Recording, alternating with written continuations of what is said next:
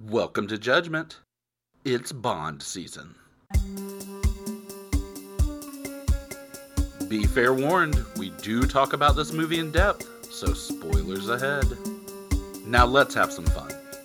Enjoy. Hey, welcome back to Judgment, everybody. It's been a while. I'm Andrew. I'm going to be the person talking the most today. I start off these terribly. Anyway, I'm here as always with my co-hosts, Blaine. Hey, Blaine. Hey, Andrew. Right. How you be? I be great. Great. And I'm here with Corey. Corey, how are you? I'm also here and great. Thank you. Corey and his mustache have shown up tonight. We love it. Yes, look at that. Wow, Yeah. what happens when I shave it? This really dates us. I know, because they see us all the time. Thanks for doxing me. You know me. You know me. Blaine, how do you feel about doxing? That strongly, huh? Okay. The pause was a little too long. I mean, when it's warranted, it's warranted. I don't know. Okay. Why do you always turn it into Donald? That was really Donald. That wasn't a full Donald. I don't know what it was supposed to be, but it turned that way. That was half Donald. Anyways, It's Andrew. Like, yeah. It's like my Irish or my Jamaican accent turns Irish. Oh, man. I don't know what you just said. I don't know. A lot of build-up coming out of the Or gates really strong. But no, I'm doing great. Doxing, I'm anti-dox. I Okay. actually, they're useful when you need to get out to your boat. Ah, But other than that, I see what you did there. they're not useful. I see what you did there, and I didn't hate it. I did not hate it. Well, But anyway. Guys, we got to talk about this movie. I don't know why we're going off subject. little non-visual joke there. Pretty good. Oh. so what are we talking about tonight? All right. So, guys, we are going to be discussing Diamonds Are Forever.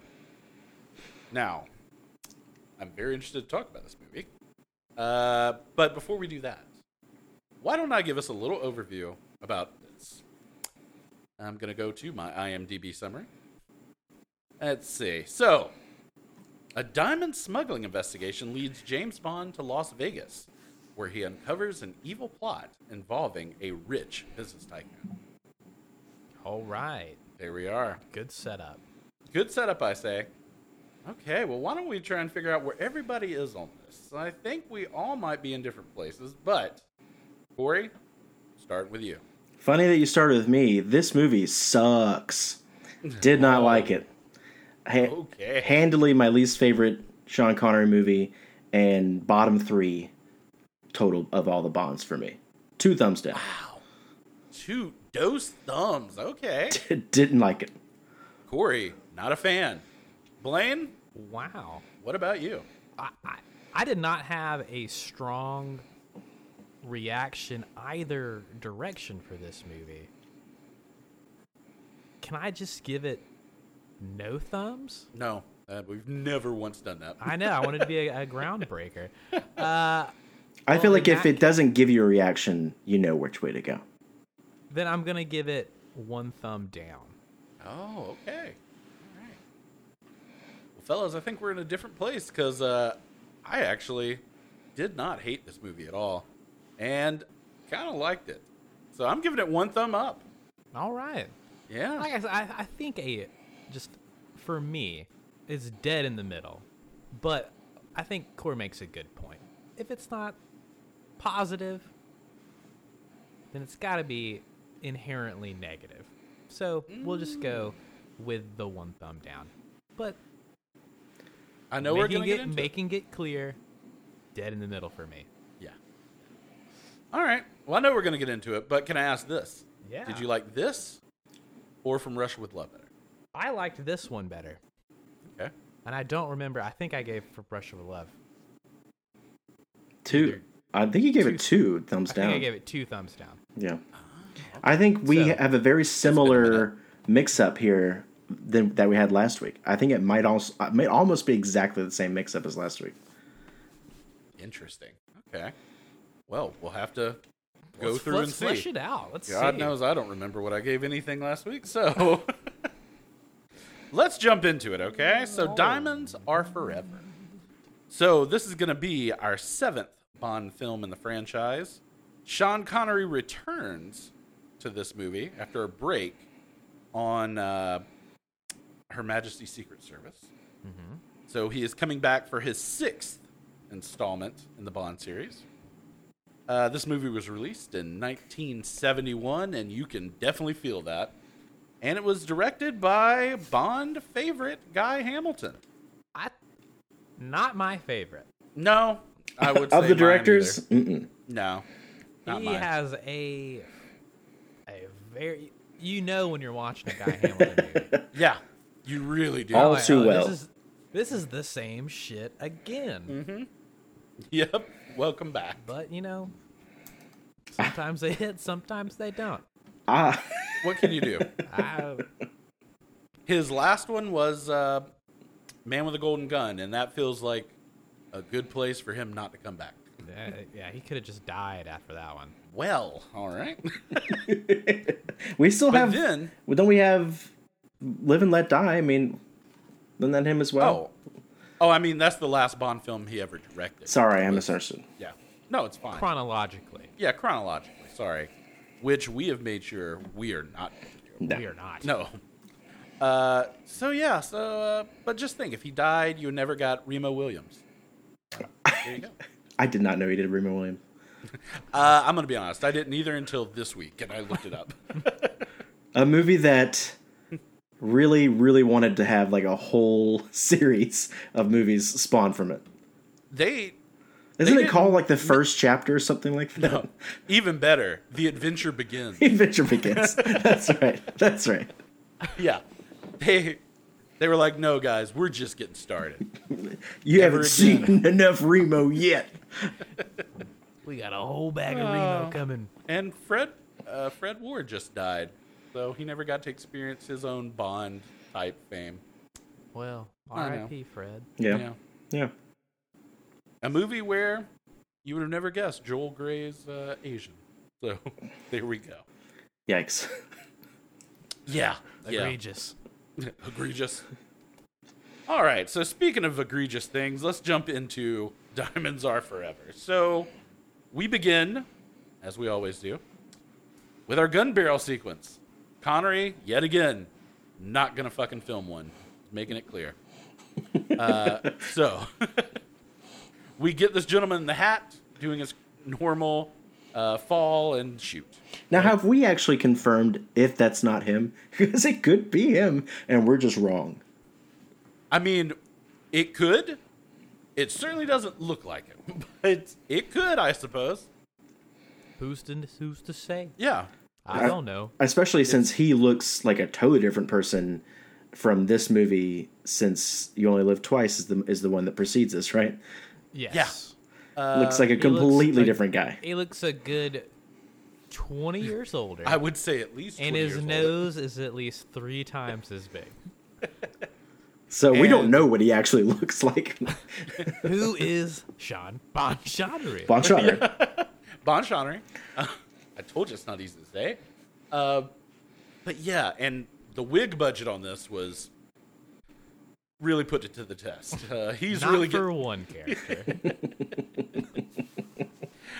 All right, so jumping right into our opening sequence of the movie, we have. We see Bond coming in, and he's knocking a few people around, trying to get to Blofeld, and what I would probably call the most ADR catastrophe in the Bond movie. I called it a dub fest. Yeah. Another thing Sean Connery didn't show up to was the first part of this movie. Obviously, this is not him in these scenes. Well, it's filmed from point of view Yeah. for the first couple of shots. Okay. Until they bring him on to What do dis- you mean? You're acting like I'm not correct. Okay. It's like a pair of arms beating ass. Well, it's not like a first-person shooter. It's like I mean, it's over someone's shoulder. Yeah, it's like basically. Look, I'll agree with you guys. We're less than a second into this movie, so it's great. For the listeners, Andrew's face is not agreeing with us. It may seem that way. No. Uh-huh. This opening starts in one of the coolest ways. I think it came out so aggressive, and I loved it, and then it just completely shit the bed. Yeah. Well, in many ways, because in many ways. Yeah. For one, Bond is searching for Blofeld. All right, he's beating up all these guys, as Blaine likes to say, point of view shot, and we finally. I'm kidding. I shake my head slowly at you. It's all right. It's raise fine. My fist in furious rage. So yeah, we go through the worst dubbing I've ever seen in a motion picture. It's bad. It's bad. Yeah. And then it finally leads Bond to someone by the name of Marie. Mm. And Connery does what he, I'm going to assume, loves to do, and abuse this lady. He snatches her bra off of her and strangles her with it. Yeah. It's the most aggressive and egregious harassment of women that he's ever done. Yeah. And he leads the movie with it. Yeah. I mean, this is less than, a minute and a half in the movie? And choking. He's choking. Not to mention he's stripped this lady. Yeah. And is choking her with her poor tits fell out for everybody to see. I wrote down in my notes, fuck, he's already choking a girl. Yeah. Yeah. Connery's a very interesting soul. He's... Again, his approach to these movies are a little much. He's sitting in the writer's room, no. Bond would really choke this lady. Would make the scene real good if I I've been reading the script. Been reading the script, and I see that I don't get to hit a woman. I don't get to. That needs to be in the opening. I want to be a minute in and just choke this thing. I mean, I'm sure it has a lot to do with the writers as well as Guy Hamilton, who makes this happen. By all accounts, on the special features, everybody says Sean Connery's a very nice guy. Okay, sure. This is the least Bond thing he could have done, because she was 100%. Into it. He was walking up like he was gonna sex her down, and she would have been there for it. Is that okay? Not necessarily, but it's better than strangling her. The second you touch her, it was just wild. Oh yeah, it edges on disturbing, to be quite honest. But yeah, that's Connery's Bond, which I don't agree with, and it takes me out of it, which I can't stand. But anyway, so after he abuses this poor lady, he finds out where Blofeld is. And we then get introduced to our new Blofeld, played by our friend Charles Gray. He was recycled as Henderson from You Only Live Twice. Mm-hmm. the movie right before this one. Well, the Connery movie right before this one. Yeah, the Connery right before this one. It's nuts. Yeah, not the one we discussed. The movie that precedes this movie. Yeah. They didn't even give a couple beats before they just said, you're going to be in the very next one, even though you definitely died in the last one. We're going to pretend like you weren't in it. You're going to be the new Blofeld. With hair. On you. With hair. You'll be fine. Mm-hmm. It's interesting. But anyway, I actually like Charles Gray as an actor, at least. Yeah. We can talk about his Blofeld skills later on, but apparently Blofeld is planning to have plastic surgery. And for some reason, this surgery involves mud. I'm not sure why. Yeah, I don't think he's having plastic surgery. I think he's... Oh, he's trying to create a replica of himself. Yeah, he's making doubles through some sort of mud concoction. Mud machine. Yeah. Mud machine. Mm-hmm. Are they like... What is that DC villain? The big mud man? change his appearance. You're talking about Clayface. Clayface. Yeah. They're making a bunch of clay faces. That would actually have been an astounding movie if that was the case. I would have loved to see that movie. Yeah. Now, Corey, when you did plastic surgery, do you have any mud baths you needed to go through? Every hour on the hour. All right. Just making sure we're medically accurate here. It's really hard to get it out of the cornhole. All right. Corey's taking it blue this time. Alrighty. Hey, when you don't love the movie, you gotta find some joy somewhere. Gotta get in there. Okay. So, I don't know about you guys, but the mud did make me a little nauseous. Because it does look like a septic tank. It looks disgusting. It looks gross. Yeah. Did you see what it was, by the way? With this mud. No. I mean, what they made it with. Mud. No. Dirt. It was Wet dirt. These were mashed potatoes, which Delicious. might actually make me a little sicker just thinking about it. Did they just put Why brown did they food dye all in mashed potatoes?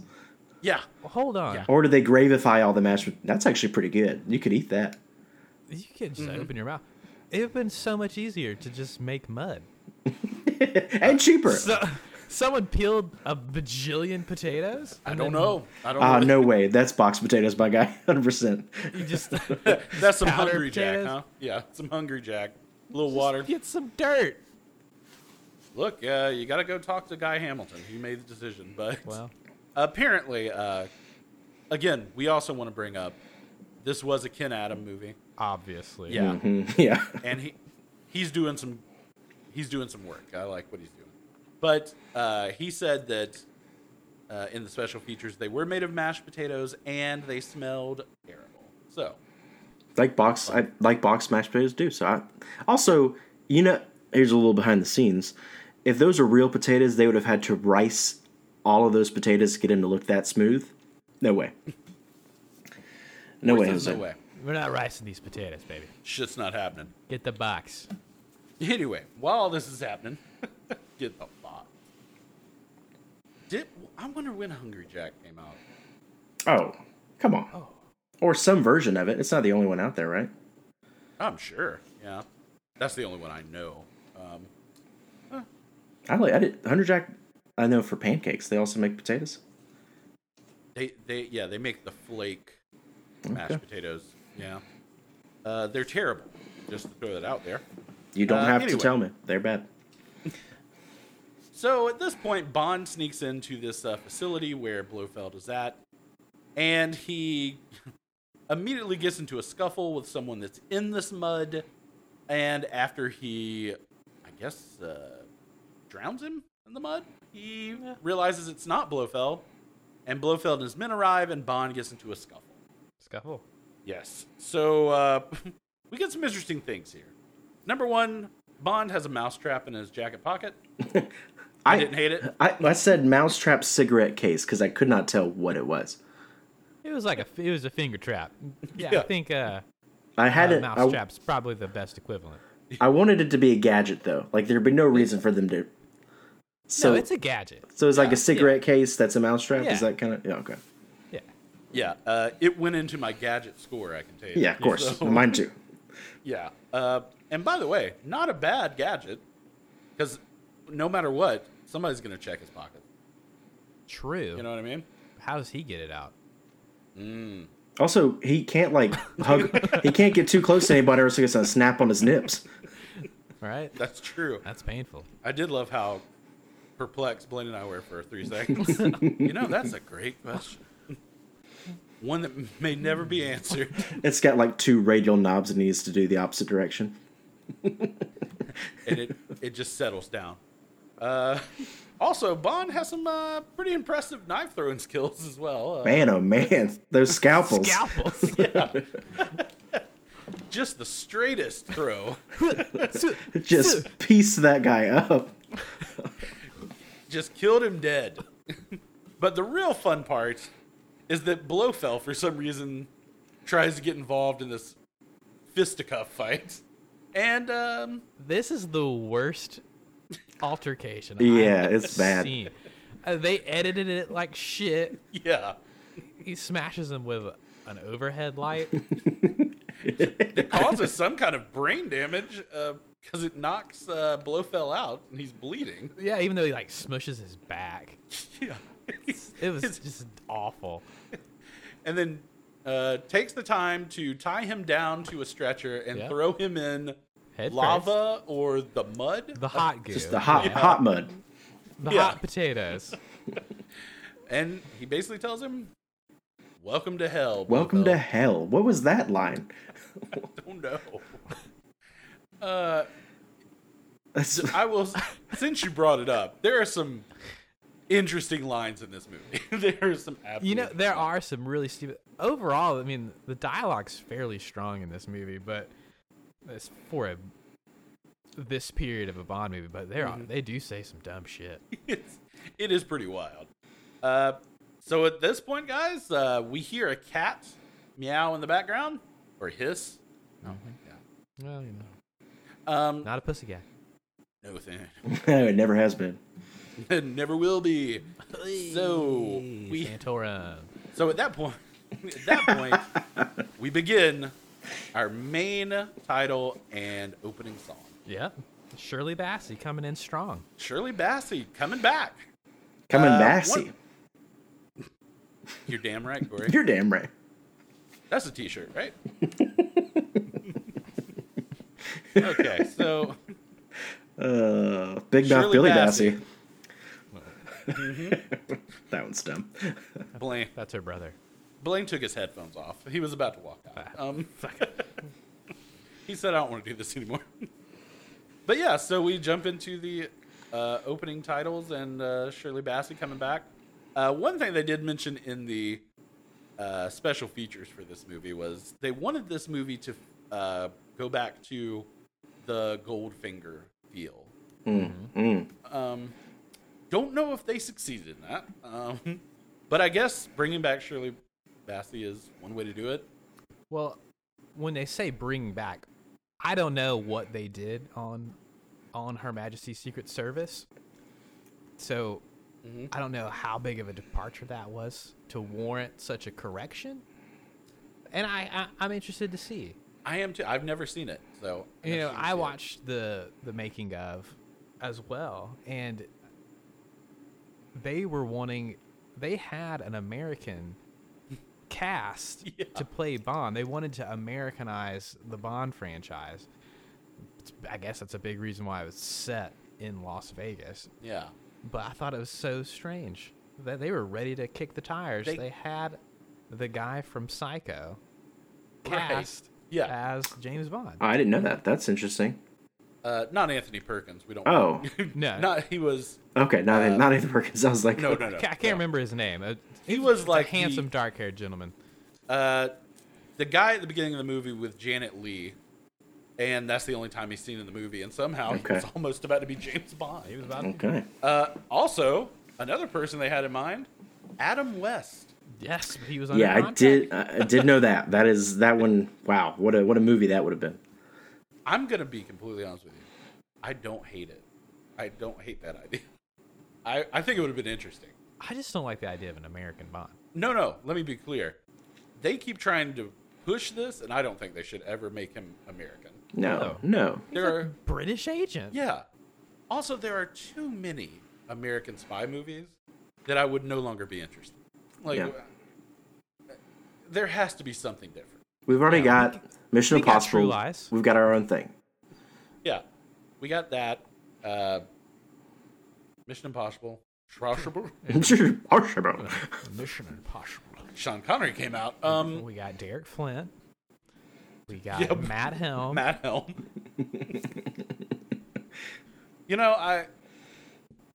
This is not since we didn't do it, we shouldn't talk about it on air. But I do want to watch In Like Flint, but I can't imagine it's any better. No. Yeah. No. We'll see though. We'll Yeah. check it out.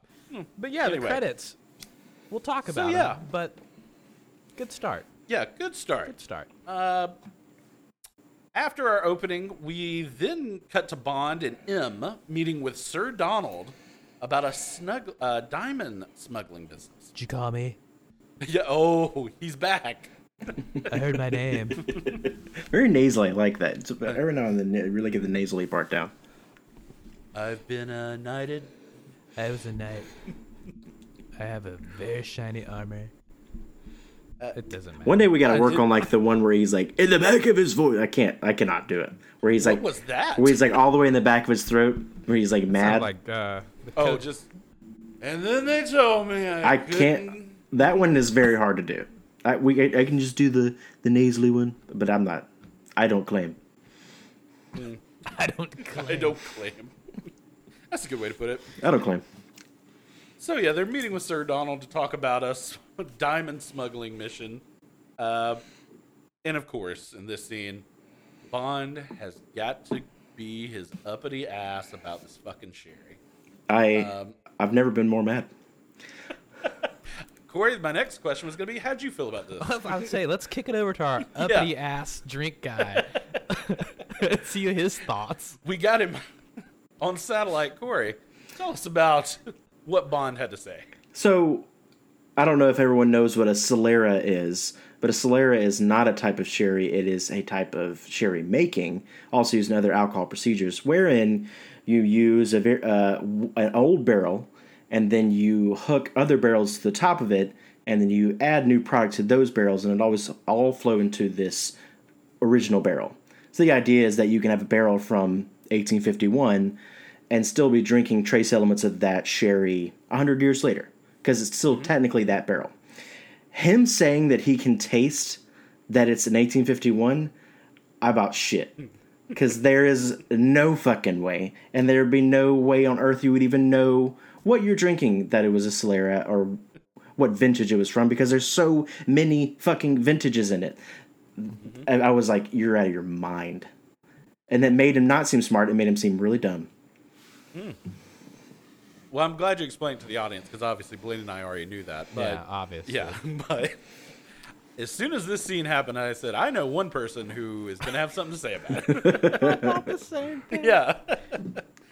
Absolutely. So, yeah, just real dickish.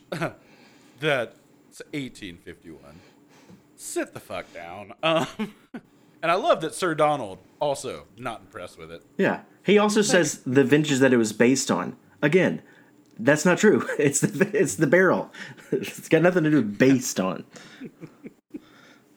These motherfuckers. Fucking get your drinks right. So we then jump into Sir Donald telling them what's going on. So we get a bunch of exposition here. So apparently there's a diamond smuggling operation going on in South Africa, where workers, who I imagine are getting treated very well in apartheid South Africa, they're basically taking diamonds, hiding them in their mouth, and for reasons that are beyond me, need a dentist to remove them. Yeah, just spit them out. Yeah. It seems like we're going a lot of extra effort. Maybe they had like a fake tooth installed.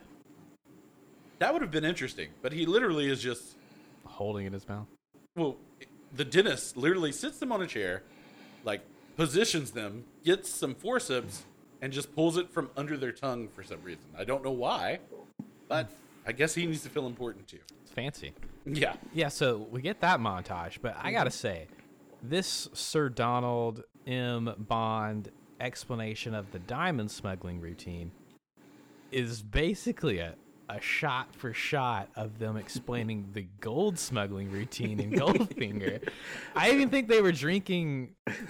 I can't remember. But Well, yeah. I think it was the same exact thing. I don't know if they're drinking sherry. They might have been drinking cognac, but yeah, it's basically the same thing. That guy's name Yeah. was like Sir Ronald. I don't know. Yeah, they stole straight from the movie they wanted to replicate. Yeah. It was. Yeah.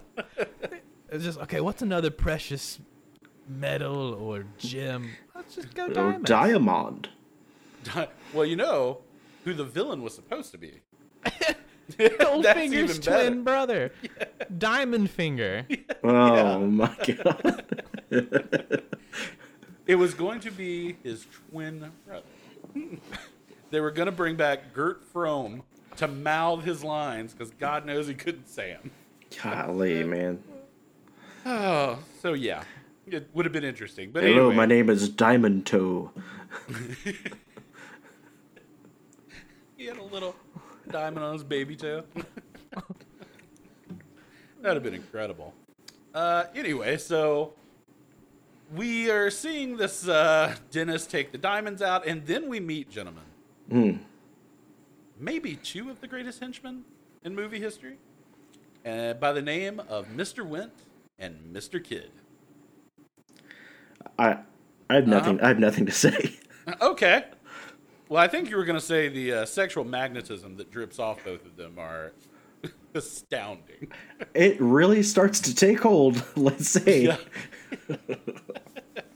I love Early gay couple. Yeah.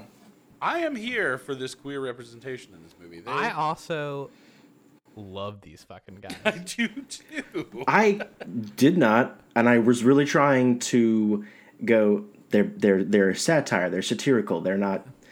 They're never going to be serious. You kind of have to like take that with a grain of salt. But they were dumb. They were dumb. There's something about them though, Corey. All jokes aside, when they're in the scene, that's all I want to see. I don't even want to see Bond. I want to see what these two guys are doing. They got like a creepy element. They're like, these guys cannot be trusted. Not at all. They're strange. They look wild. They look wild. Mr. Kidd has 4 bangs, and and they are at least 12 inches long. I always want to call that like a little Stay Puffed on top of his head. A little Stay Puffed on his head. I just love these guys. I had a great time with them. I'm a fan. Yeah. Didn't think I was gonna be when I saw them, but Yeah. wow, they just kept on delivering. And to give this movie credit where it probably doesn't deserve it, didn't gay panic at all. I thought that was good that they didn't try that in this movie, where they're gay characters and people are freaked out about it or creeped out by it. Yeah, They're just creeped out by they're only doing no Taylor guy. No. They're only doing like nods to the fact that they're, lovers. Mm-hmm. Yeah, which is how you should do it in that time period, because otherwise it's not well received, unfortunately. Well, in that time it was greatly received when you did any of that, but yeah, different time period, and for the time period, it's better than one would think. Yeah. But yeah, so there's that. So essentially, these two, Mr. Kidd and Mr. Wint, are meeting with this dentist to retrieve these diamonds. So at this point, the dentist arrives, and Mr. Wint and Mr. Kidd kill him via scorpion. Which, interesting way to do it. After Mr. Kidd uses the old, ouch, ouch, my wisdom teeth hurt trick. Yeah. And so let me stop my diamond deal and look in your fucking mouth, guy. In the desert. In the desert at night. What's he going to Dennis, determine? Just go about your business. Yeah. I did like... I'm off duty. Sorry. Yeah. Sorry. We're doing a diamond deal. Yeah. Look, I just play a dentist. I don't know give what a I'm doing. fuck about your dirt mouth. Stranger? Yeah. Stranger. And with this dentist, we get introduced to a string of middlemen in this movie that are... There's so many characters in this movie. The whole, like, diamond changing hands bullshit, I was so sick of it halfway through. Everybody who touches the diamonds have to die. Get killed by Mr. Kidd and Mr. Webb. Yep. What was the point? So many steps. Just shorten it. Just shorten the steps. You definitely could have. Yeah, there's no reason that this dentist couldn't have just taken these diamonds to Las Vegas. I mean, let's be honest. Where's this lady at the African school come into play? Why does she have to be a part of it? And why did they take her to... I'm sorry, continue on. No. This is all in the same atmosphere as where Yeah, they kind of... Pretty much in the next scene, There's yeah. sequential scenes. Mm-hmm. They go to that school in Africa. They meet Miss Windsor? Winston? Miss Winston. I have it written down. Whistler. Miss Whistler, who's like a teaching at a African school teaching English. She takes the diamonds, puts them in a book. Kid and Wint say they're going to Amsterdam. Yeah. And then the next scene is, okay, well, yeah, James going to Amsterdam. Mm-hmm. But then Kid and Wint killed Miss Whistler. They took her to Amsterdam and murdered her. Yeah. Here's my biggest problem. They're going to all these places. Why the fuck are they doing all this? Just give them the diamonds. They're going to all those places. They're obviously henchmen, so it doesn't matter if they're seen or what their records are. What the fuck is going on? You didn't check records in 1971. You could get on a plane with a machine gun and no one would know. It's nuts. They are in every single destination that all these weird go-betweens Not only are they are actually on the fucking airplane with Bond and the diamonds. Every location. Again, there is a straight line from the first time we see these diamonds to Las Vegas. There is no need to make all these steps. I don't get it, but please continue. So we basically, Sir Donald finishes up this whole situation. They make it apparent, Sir Donald makes it apparent it's a threat to the business as well as England that these smugglers not be able to do this. So Bond goes on his mission. They have set it up to where they are going to arrest a contact by the name of Mr. Frank. Yes, thank you. Peter Franks.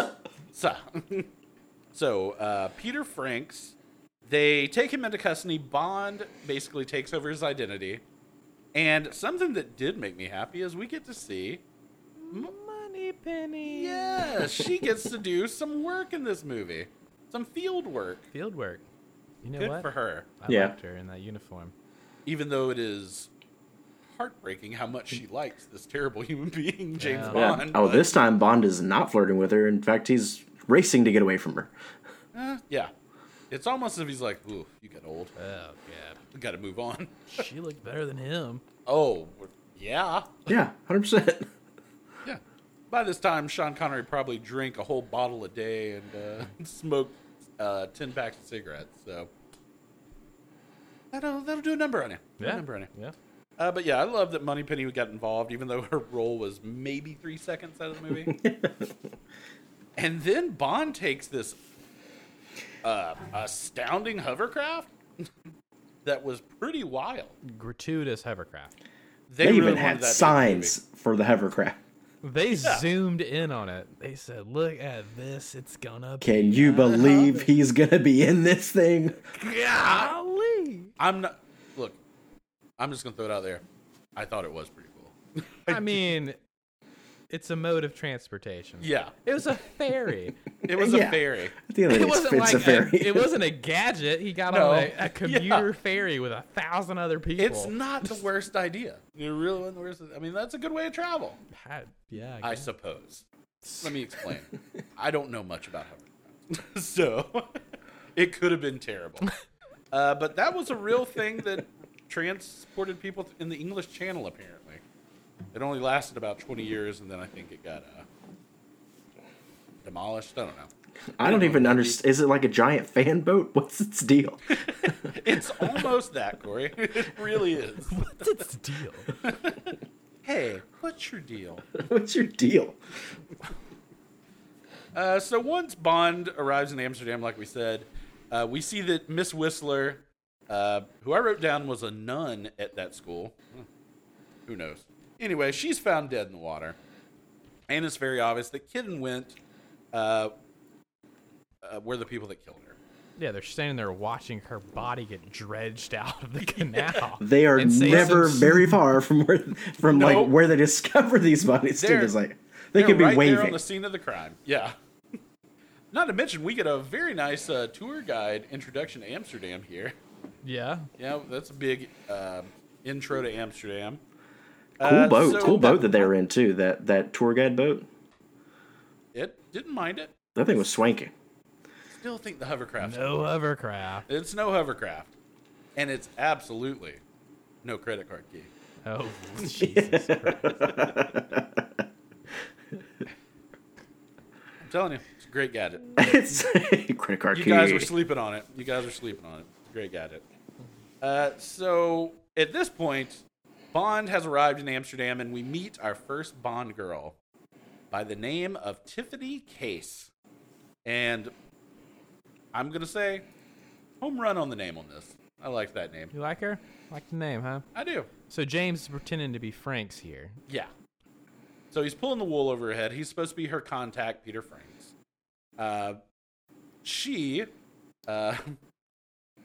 changes her wig during this twice in this scene, and Bond has a very interesting line. I don't know if... Which I guess you're going to save it. Okay, yeah, okay. I figured I'd save that one. Yeah. I thought it might come back. So yeah, Tiffany Case, played by... Jill St. John. Jill St. John, thank you.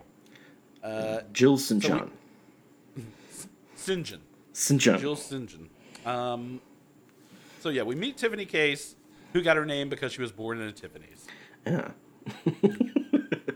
Bond says some other rich asshole store that I can't remember, and nobody else. No, I don't remember. I don't either. I don't remember the name of it. Definitely not important. I can assume it does not exist anymore. Yeah, I think it's lost to time.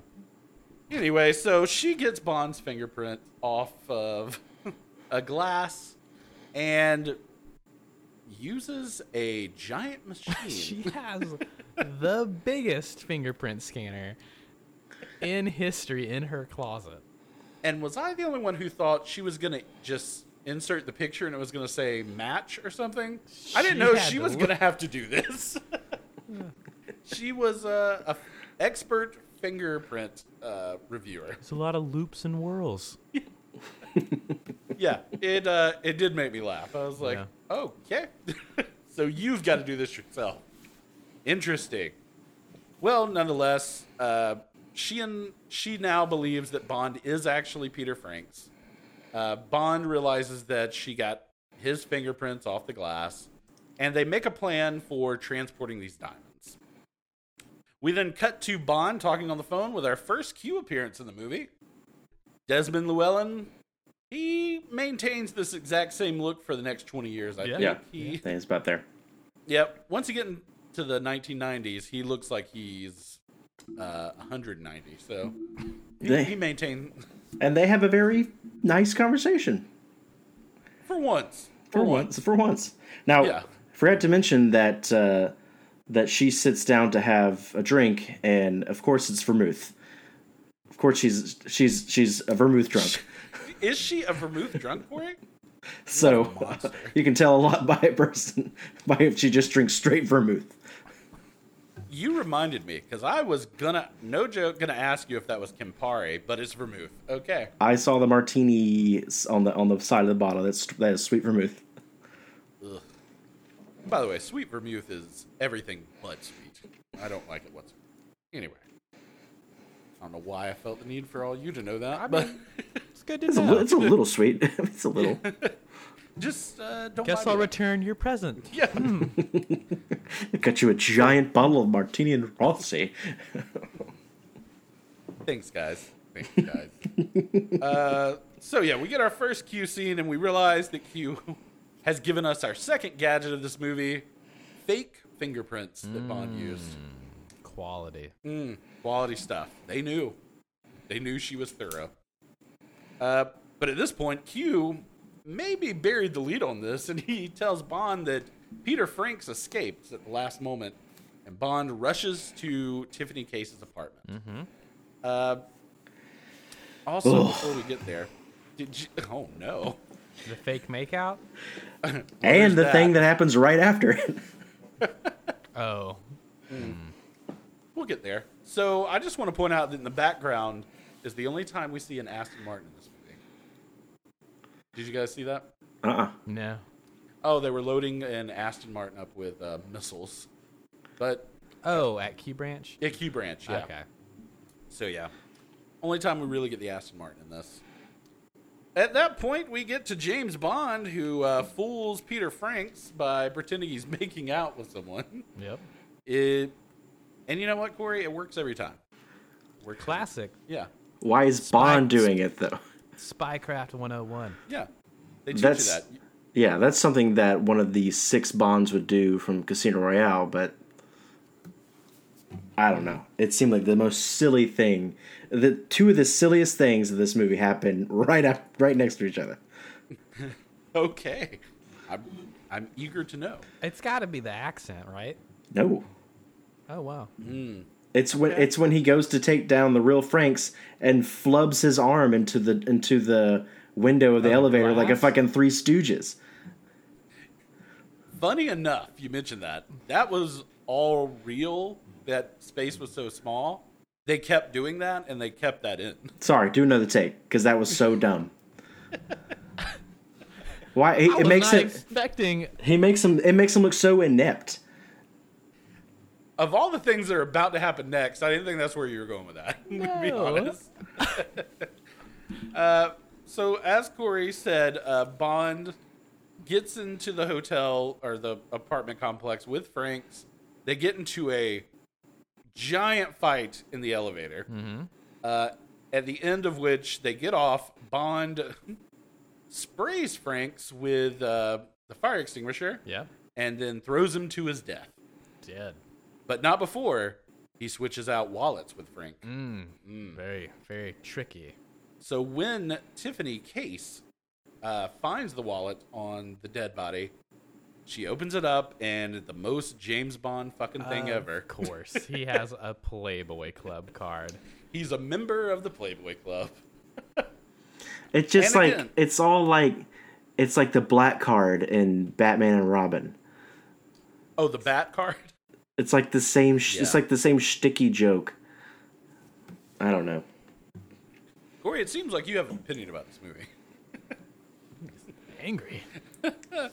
But again, James Bond being the most secret agent that ever existed, Tiffany Case knows immediately who this man is. This is James Bond. You don't kill James Bond. You know what his favorite drink is? Holy shit. Yeah, knows immediately who James Bond is. And they devise a plan to get the diamonds to Las Vegas. They're going to use the dead body and use it to hold the diamonds till they get there. Yep, stuffed Frank.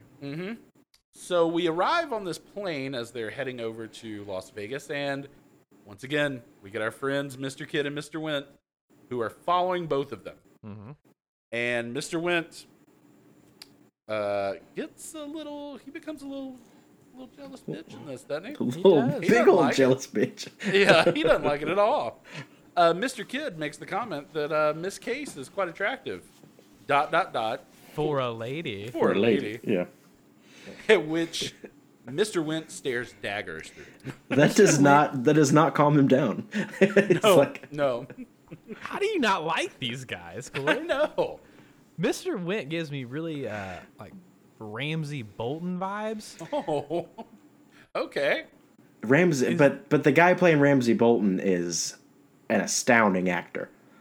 This guy is a Bond movie. It's the Bond. It's the Bond Bolton, the Bond equivalent. The Bond Bolton. The gay Bond Bolton. Yeah, the gay Bond Bolton. That's where we're at. And it's tremendous. Did you see who they wanted to play Mr. Wint?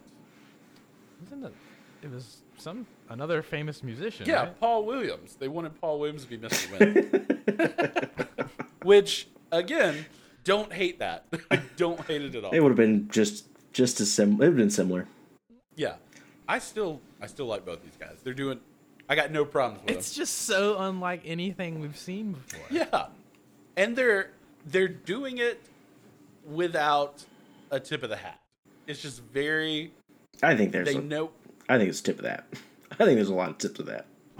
Okay. They may. They're like, what do you think of that, Mr. Kidd? That's all big, like, yes, sir. Thank you very much.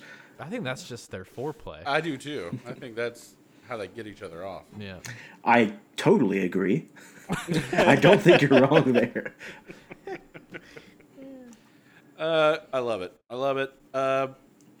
So they arrive in Las Vegas, and Bond immediately goes to a hangar where they're searching the body, and we get to meet our old friend Felix Leiter.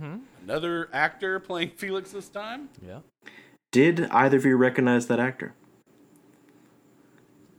I did, but you should tell the audience. He is one of the agents from blockbuster film Bloodsport, alongside Forrest Whitaker. Oh. That was Forrest Whitaker's partner? Yes. The guy was like, don't make us shoot you at 20,000 volts. That really him? That's really him.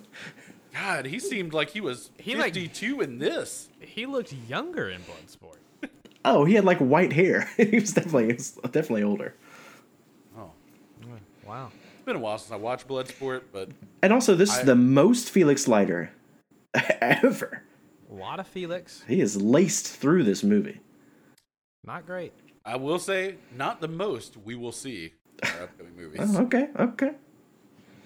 He gets a real big swing in another movie that I won't spoil. Anyway, so Bond meets with the drivers. I'm going to put that in quotes. So Felix searches the body. He's pretending to be what do you call these people? Did you get the Sherlock Holmes reference? Yeah, well, he says alimentary.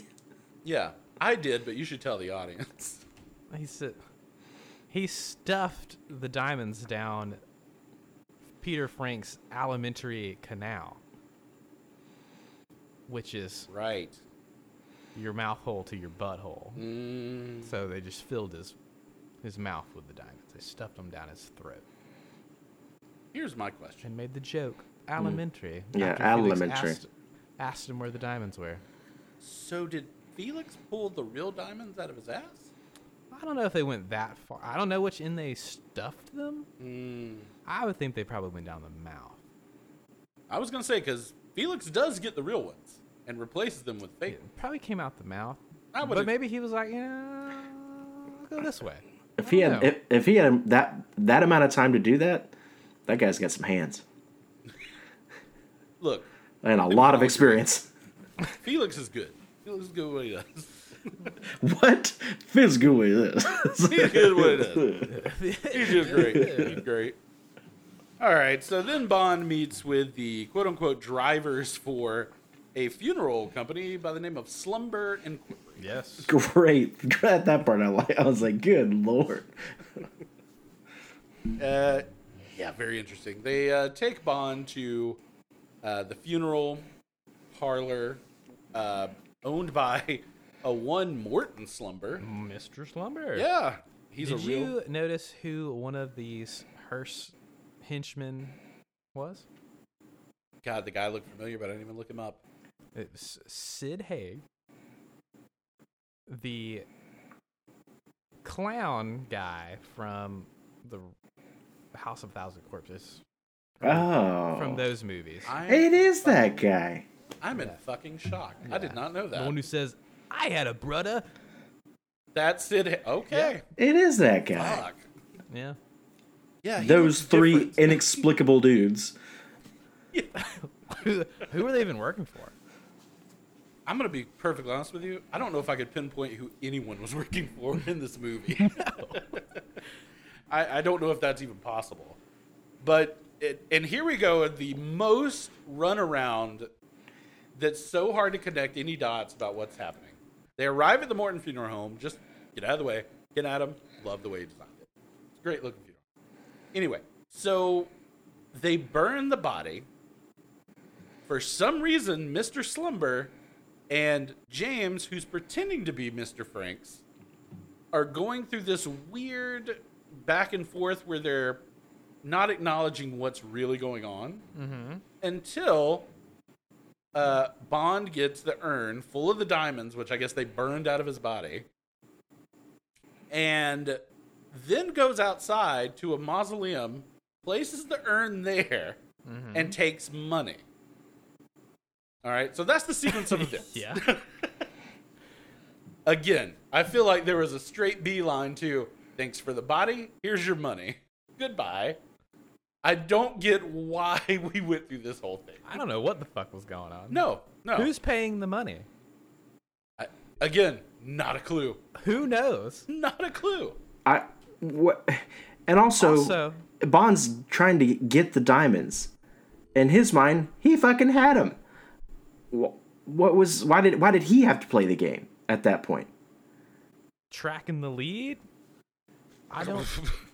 And also, I've never done an incineration.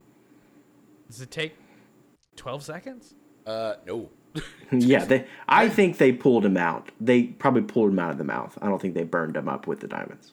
No, Felix replaced fake ones in the body. Yeah, he probably put them back in the mouth, and maybe they knew they were in the mouth and pulled them out and then burned the body. And then just had them ready to go in that urn. Listen, that's very possible. I couldn't even begin to tell you what happened. So these all sound like good as any. All right. So I think the burning was largely ceremonial. I don't think the diamonds were in the body at that point. So don't know if Slumber's in on it. Don't know if the Hearst guys are they with Slumber. I don't know.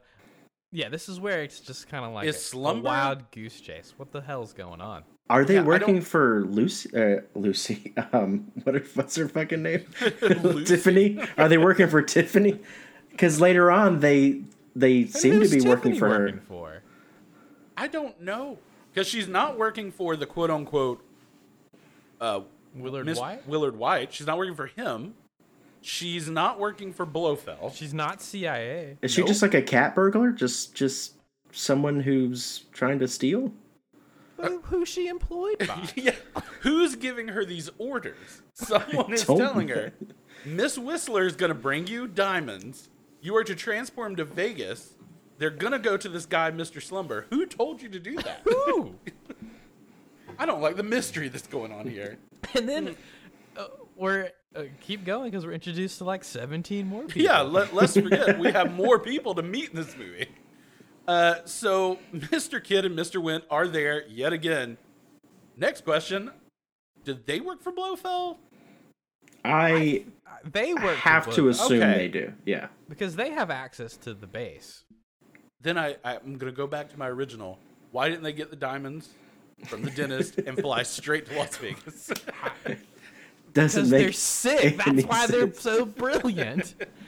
They're fucking is chaos. This their plan? Was this their plan the whole time? The whole goose chase was Wint and Kids? Or I thought they were just henchmen trying to make sure it worked.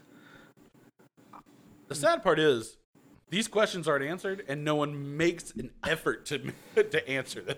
Because they had them in their possession. Yeah. Numerous times. I think they're just like Joker. They just want to see the world burn. I agree with that. I mean, that. You know what? I might like them better if that was the case. I know. They're just... Let's just make them jump through all these hoops. Mm-hmm. The diamonds will still get there. We'll still do our And job. all along the way, we're going to kill everybody we get to kill a bunch of people and fuck like bunnies. Yes. The whole way there. So, at that point... Oh, I'm sorry. That was nothing. That was another inside joke. Yeah, I even wrote down in my notes at this part. I said, why is the story so complicated? I don't understand. It doesn't make any sense. So at this point, they throw Bond into a coffin, and they are going to cremate him while he's knocked out. Yeah. And then I might be going out on a limb here. Huh? Acorns. But when this gentleman saves Bond's life and opens the casket, and he delivers maybe one of the greatest lines in movie history. I don't know. Greatest introduction to a person. When he came up, and I'm not going to say the line because I'm going to shock you. It's my favorite in this movie. So, okay. Yeah. But that made me laugh out loud to the point where I rewound it and watched it again. I did the same. Okay. Just making sure. But then I immediately asked, who the fuck is this? Yeah, who is this Joker? So we're introduced to our new character by the name of Shady Tree.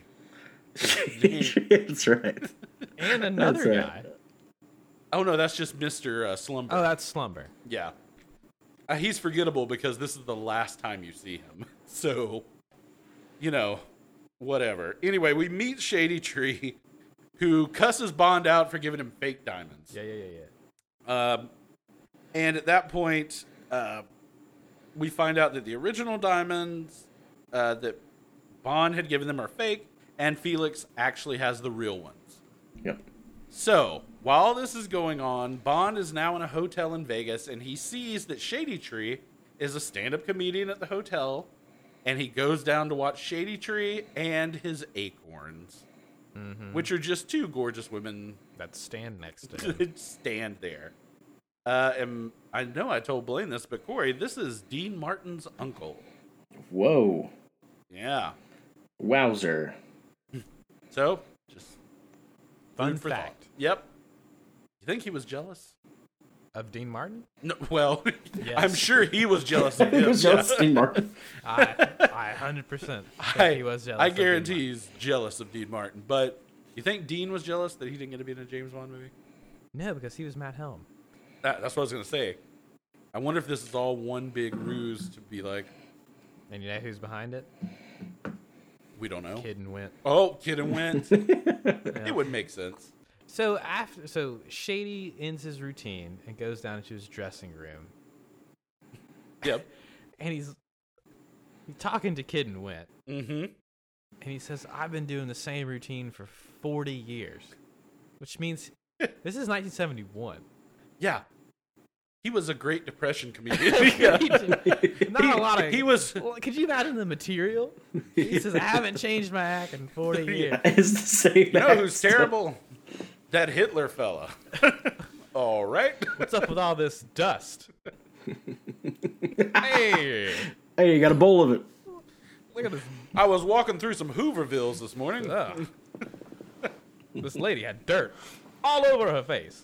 It's like, bitch, wash your face. He's still got a very. I'm going to be honest. I think our comedy routine might have been a little better than what he did. No, his was dog shit. Maybe you should have revised. It absolutely seemed like he'd been doing it for 40 years. And by the way, not putting a slight bit of effort into it whatsoever. You've been a lousy audience. You've been a lousy audience. Bye. So then he gets killed by Winton Kid. Yep. But that sure doesn't fucking stop Bond for 1 second. Because as soon as Bond finds his dead body, he's like, well, I'm gonna go play some. I'm going to play some craps now, I guess. Again, I know we've kind of danced around it, but Wint and Mr. Kidd have some great back and forths with each other, but I really loved when Mr. Kidd, after he said the diamonds were fake, Mr. Kidd goes, that's most annoying. Well, because he was like, please tell me you haven't killed him. Yeah. Mhm. Oh. So we don't really take much time after they pass it along before we murder them. Especially Shady Tree, who's 98, I'm They guessing. just screamed in his ear Yeah. until he died. They killed him dead.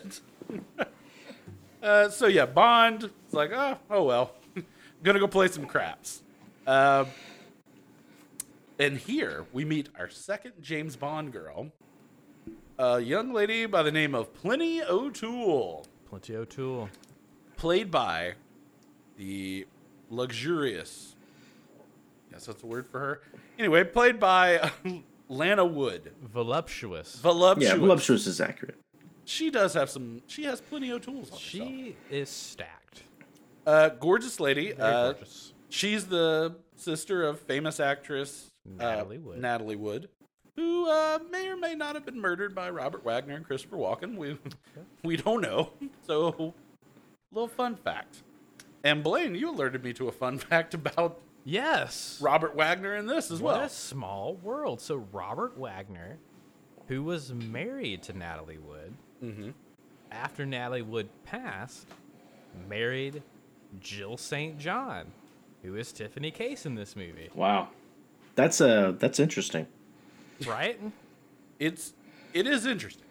When Blaine told me that, he asked me, he said, do you know who he married after she died? And for a split second, I thought he was going to say Lana Wood, and I was like, this story's taking on a whole new level if that was the case. He definitely murdered her then. Yeah, Yeah. I think you How might did they have not 100%. look into that? Yeah. I just cracked the case. So yeah, sister murdered, possibly by two very famous men. So after Bond wins $50,000 at craps, which in 1971 is what, $10 million? I don't know what that turns out to, but Bond wins $50,000 at craps and just drops $5,000 to Plenty O'Toole. Bond loves a tip. We know this. In Casino Royale, he gave that man $100,000. So he's about to give Plenty the tip. Oh, Is there a reason that she's Peter O'Toole reference? Like, she was like named after your father, perhaps. Like, what? Why is that supposed to be a thing? Is it supposed to be funny? Or is it supposed to be a joke? Was Peter O'Toole? No, Plenty. Like, because he had a lot of sex? Is that what it is? Like he had a big dick.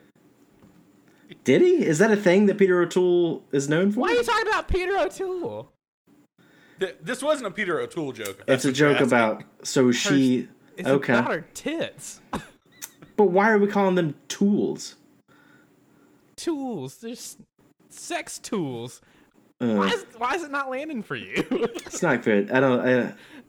I assumed it was like a weird Peter O'Toole reference. It needs to be clear. If it was Plenty of Tits, we'd have been great. Yeah. Plenty O'Toole. That would make me imply that maybe she likes a lot of dick. It could be. That's possible. I just thought, they're showing her big titties. This means she's got big titties. I wish we did have a camera at times because I was like, why does he keep mentioning Peter O'Toole? I know, me and you looked at each other. Well, because he literally says named after your father, and I would assume that that's a reference to the most famous O'Toole. All right. Listen. I guess they don't make it clear, but it's better than nothing. The second part I loved was how angry you were about the joke you thought it was. That was great. What's this fucking joke about Peter O'Toole? What? I don't understand. A contemporary actor? Why would they do that? Does he have a big dick? I don't get it. I don't get it. I won't get it. Hey, listen, it's okay. Oh, so we go back to the hotel room. Bond and Plenty are about to, I don't know if there's a good word for it, fuck? Yes. And mush genitals. Yes. Mash their Plenty O'Tooles together. And then at that point, they get interrupted by the drivers and fucking Sid Haig, apparently. Yeah. The Hearst team. Yeah, the Hearst team, who grab Plenty O'Toole and throw her out a window. Was I the only one who thought they were throwing her to her death? Well, the guy they thought they were. Yeah. I didn't know there was a pool down there. I didn't know there was a pool down there. When it showed her falling, I was like, oh, God, is this how she dies? What a turn. I forgot to mention something earlier. Blaine, you watched the special features, and they made it a big deal to talk about the scorpion scene between Wint and Mr. Kidd. The deleted scene they didn't use was Wint puts the scorpion in the dentist's mouth and closes his mouth shut. And they said, oh, we can't use that. It's too disturbing. Well, I would argue there are maybe 10 more disturbing things than that in this movie they kept in. So, and that comes along later when we see Plenty O'Toole again. But anyway, so at that point, Plenty O'Toole is thrown out the window, and we come to determine that this has all been a ruse to get Bond alone with Miss Tiffany Case, who, again, we're not sure who she's working for, but she utilizes the Hearst drivers to get Plenty out. She's in, and she and Bond fuck. So yeah, after that, we basically determined this is all just a big ruse for her to figure out where the real diamonds are. Because she believes Bond has them. And still believes Bond is Peter Franks. Found it very interesting that the after sex look that they're going for, where Bond has the ashtray on his chest, that's interesting. It's very of a weird time in history, isn't it? Yeah. I think they really wanted her to like ash her cigarette on his chest in any way they could. I'm not going to lie to you. That's all I'd be worried about. Is fucking a hot ash on my bare skin. Yikes.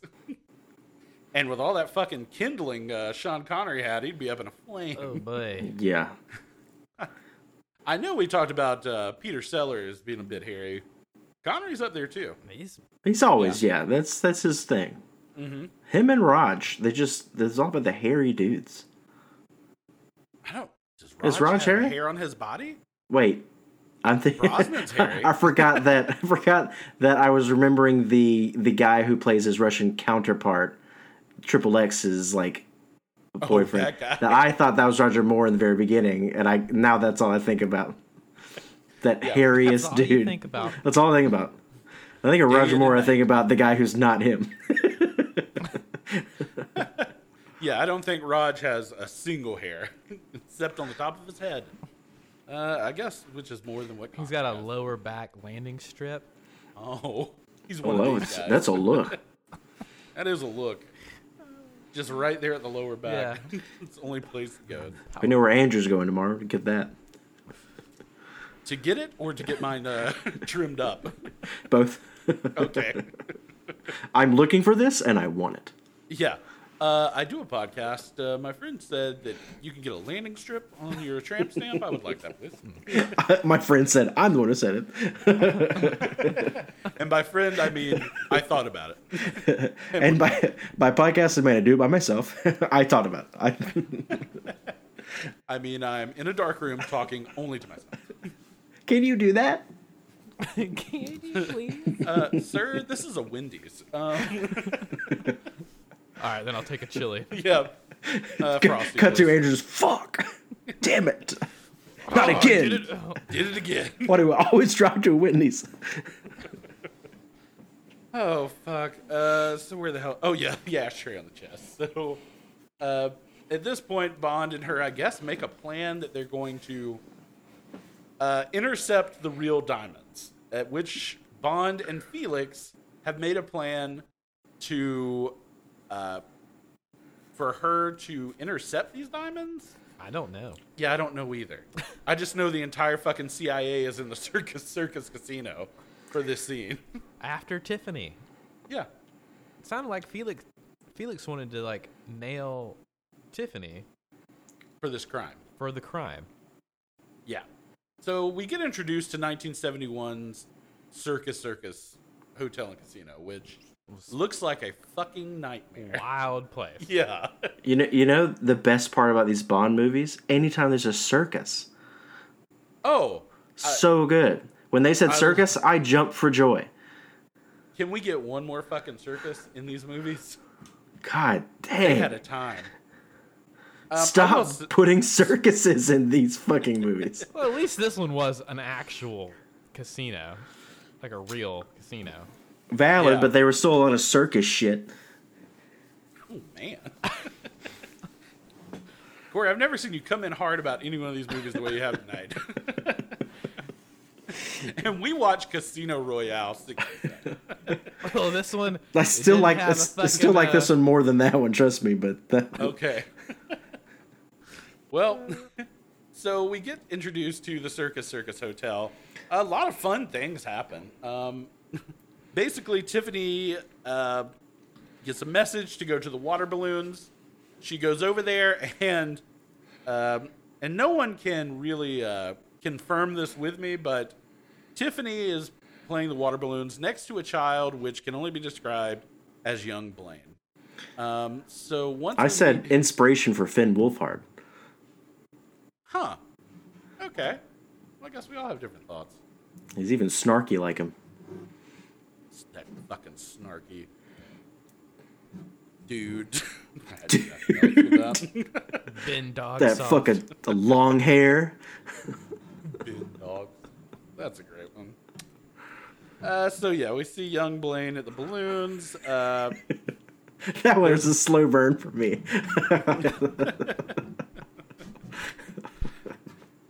Moving on. And so, with that, I love these dogs. And so, we then get introduced to a part of this casino which is weird in itself, but I'm going to go, I'll say that my note, I put this, Jesus fucking Christ. this transformation to the gorilla, maybe the most racist thing I've ever seen in a Bond movie. It is unfortunate. I know we haven't watched Live and Let Die yet. Yeah, that's coming, but holy shit. It's right up there with You Only Live Twice. Yeah, it's real up there. This was, though, just blatantly racist. Yeah. They transform a beautiful black woman into a gorilla. Yeah. For no reason. No. Doesn't move the plot even a little bit. Well, it scares people out of a room so Tiffany can be escorted out. We could have just had a gunshot. Or, how about this, guys? Just a person in a gorilla outfit. I don't think we needed to have this transformation. Also, none of this mattered anyways. No, it didn't. The note I put down here was, so one of my favorite movies is the movie Casino. I love that movie. And I don't know, regardless of what a nightmare the Circus looks like, I do love the essence of a 70s Las Vegas. I do enjoy that. Almost like Wild West. Oh, It was dirty. It wasn't like fancy yet. Yeah, this might have been when they were trying to escalate a little bit. It was just like, if you go out to Vegas, you're just a degenerate, basically. Oh yeah, 100%. And trust me, not much else has changed, because last time I was there, I, no joke, saw at least 3 people wheelchaired, oxygened, chain smoking, playing the fucking slot machine. Hell yeah. So yeah, That's a pro. They're getting it done. That's bro. I mean, shit. You don't look like that for they've been doing it for years, doing that exact practice. They are continuing on. So anyway, the plan goes awry. Tiffany escapes, and we arrive back at her safe house. Again, we're not sure who told her to stay there or bought it for her. But she's there, and of course, Bond is there waiting for her. Yep, and please get to the next most confusing thing. Oh, yes, the next most confusing thing is, in the pool, is Plenty O'Toole drowned and tied to a cinder block. Obviously the work of Mr. Kidd and Mr. Wimp. Yeah. Mm-hmm. But why? Why Plenty? Her and Tiffany had no connection. Also, her nipples are just completely seen in this scene. And by the way, now that we're just talking about all praise to her nipples, I didn't notice them, but nipples. Yeah. But since we're kind of discussing it now, that is kind of cruel, considering how Natalie Wood died. You know what I mean? Yeah, she drowned in a pool. Fuck! Yikes. Well, Natalie allegedly. Well, Natalie died in the ocean, drowned in the ocean. Well, drowned, yes, but drowned nonetheless. It does seem like it's a water death. Yeah, it's a water death. It does seem like, I'm not going to do that. Was this? You know what? Before? It might have been before she died. Might have been. I think it might have been before. Could have been before she died. That makes sense. Otherwise, but still, nonetheless. But then it's sick because did they give this idea? Holy shit. Well, what's worse is we know he saw Jill St. John. We know, like, you know Wagner's watching this movie. Holy shit. Well, what's worse is that she can't really look back fondly on this movie because it's like, oh yeah, the movie that I drowned in, just like my sister. That's not very fun. Starring with a lady that eventually married my sister. Yeah, also my brother-in-law. Yeah. So a lot of things she can't really enjoy about her stint in this movie. I agree. You know, but I think we might have cracked this case. I think so. But what we didn't crack is why the fuck did they murder Plenty O'Toole? Oh, I don't care about that now. I'm on this Natalie Wood. Why is James casually lounging? Just like, he must have been waiting for a little bit for Tiffany to arrive. He's just lounging with a dead. And there's no reason why he should know that she's there either, by the way. Otherwise, what was the whole point of their rendezvous? How does he know where she lives? Mm-hmm. Yeah. Yeah. And then he slaps the fuck out of her. Yes, he sure does. Yeah. Once again, slaps her. But why is Plenty dead? And why was Plenty there? There is no reason at all. for why this happened. Plenty was just basically like a gold digger walking around the casino. She was Sharon Stone in the movie Casino. Yeah. Nothing. Yeah. They shouldn't have killed her. You would think she would have got thrown out of that window and been like, fuck it, I'm never going around these assholes again. But she ends up dead. It's unfortunate. It's unfortunate. Very strange. And, of course, Connery has to at least get one good slap in every movie. There had to be some deleted scenes or something explaining. Maybe. I think there actually were more scenes of hers, of Plenty O'Toole's. I do There think had that's... to be. That's the only way that would make any sense at all. Apparently she almost actually drowned. The stunt didn't go as well as they had hoped, and she was actually a trained diver, so she just held her breath until they figured it out. Yikes. I wish she would have been on that yacht that night. Robert Wagner shot. Yeah, sorry. Let me clarify that. It's the darkest conversation. Oh, I'm sorry. We just talked about it for 20 minutes. You sure did. You sure did. So at this point, I guess Bond and Tiffany devise a plan, and they decide to figure out where these diamonds are going. So, where are the diamonds going? So they put them in this stuffed animal. Tiffany puts them in a locker. They then follow the 9 people who this changes hands with. Yeah, the more we talk about it, the more ridiculous. Yeah. Oh, yeah.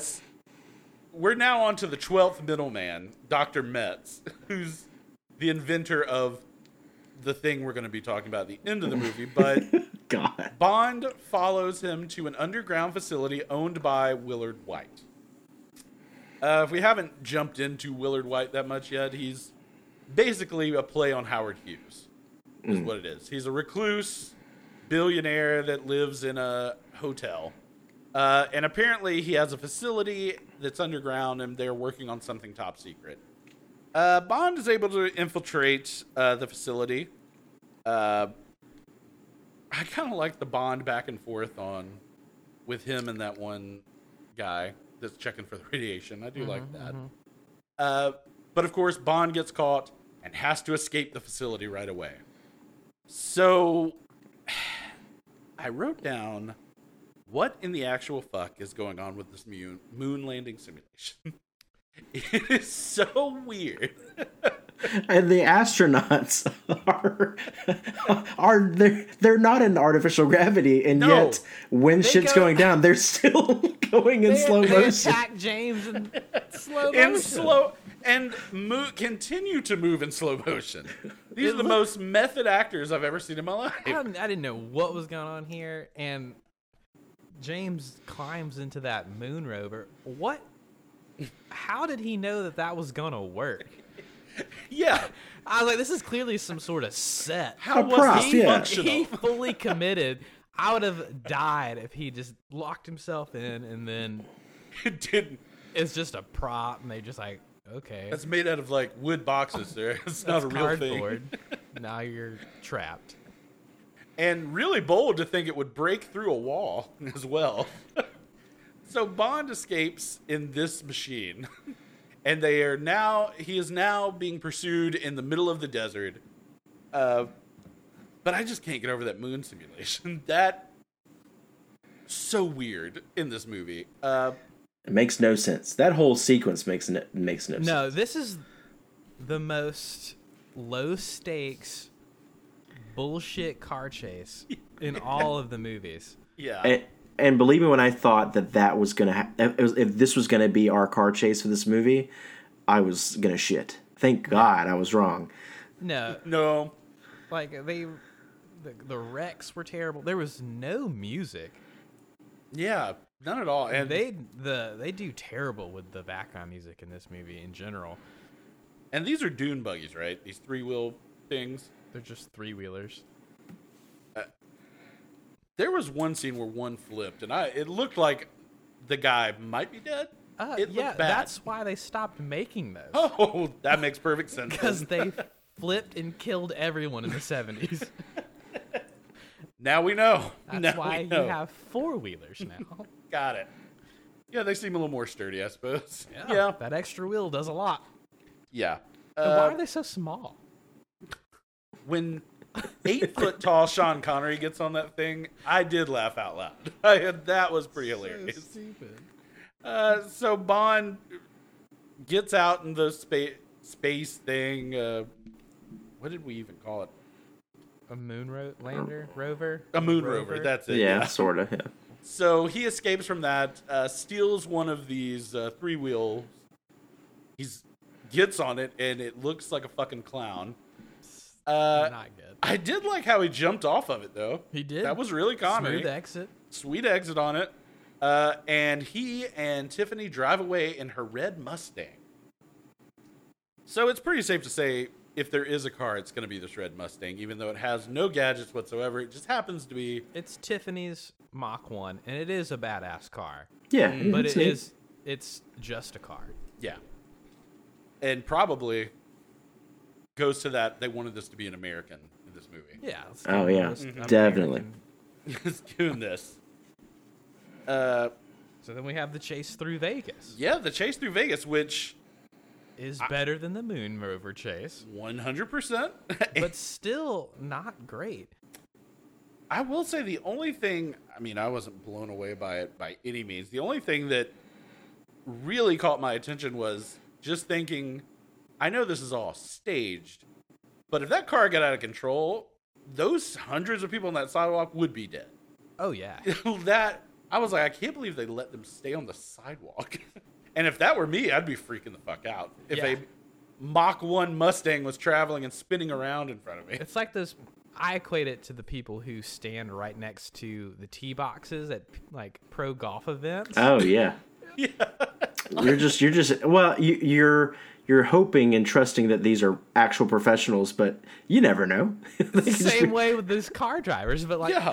well, yo, I could have I could hiccup or something and just drive this And I've done that many times. 250 mile per hour golf ball into my fucking just a temple. a hole in your head from a golf ball. Yeah, totally agree. So that's the one thing that got me. I will say the special features with this car going up on 2 wheels, watching that and having them explain that, so the car goes up on 2 wheels, Corey, and audience members. And essentially, when it leaves, it's on the other side. It's on the opposite 2 wheels. It goes on 2 wheels to go through a tight space. Yeah. And when it exits, it's on the complete opposite side. I did not notice that, but that is hilarious. Yeah. So while they're in the crevasse, there's a cut, like a edit where it shows them like switch sides to explain why they exit with the underside of the car showing. But how the fuck? I noticed this before I watched the behind the scenes. How would they have switched Yeah. sides like that?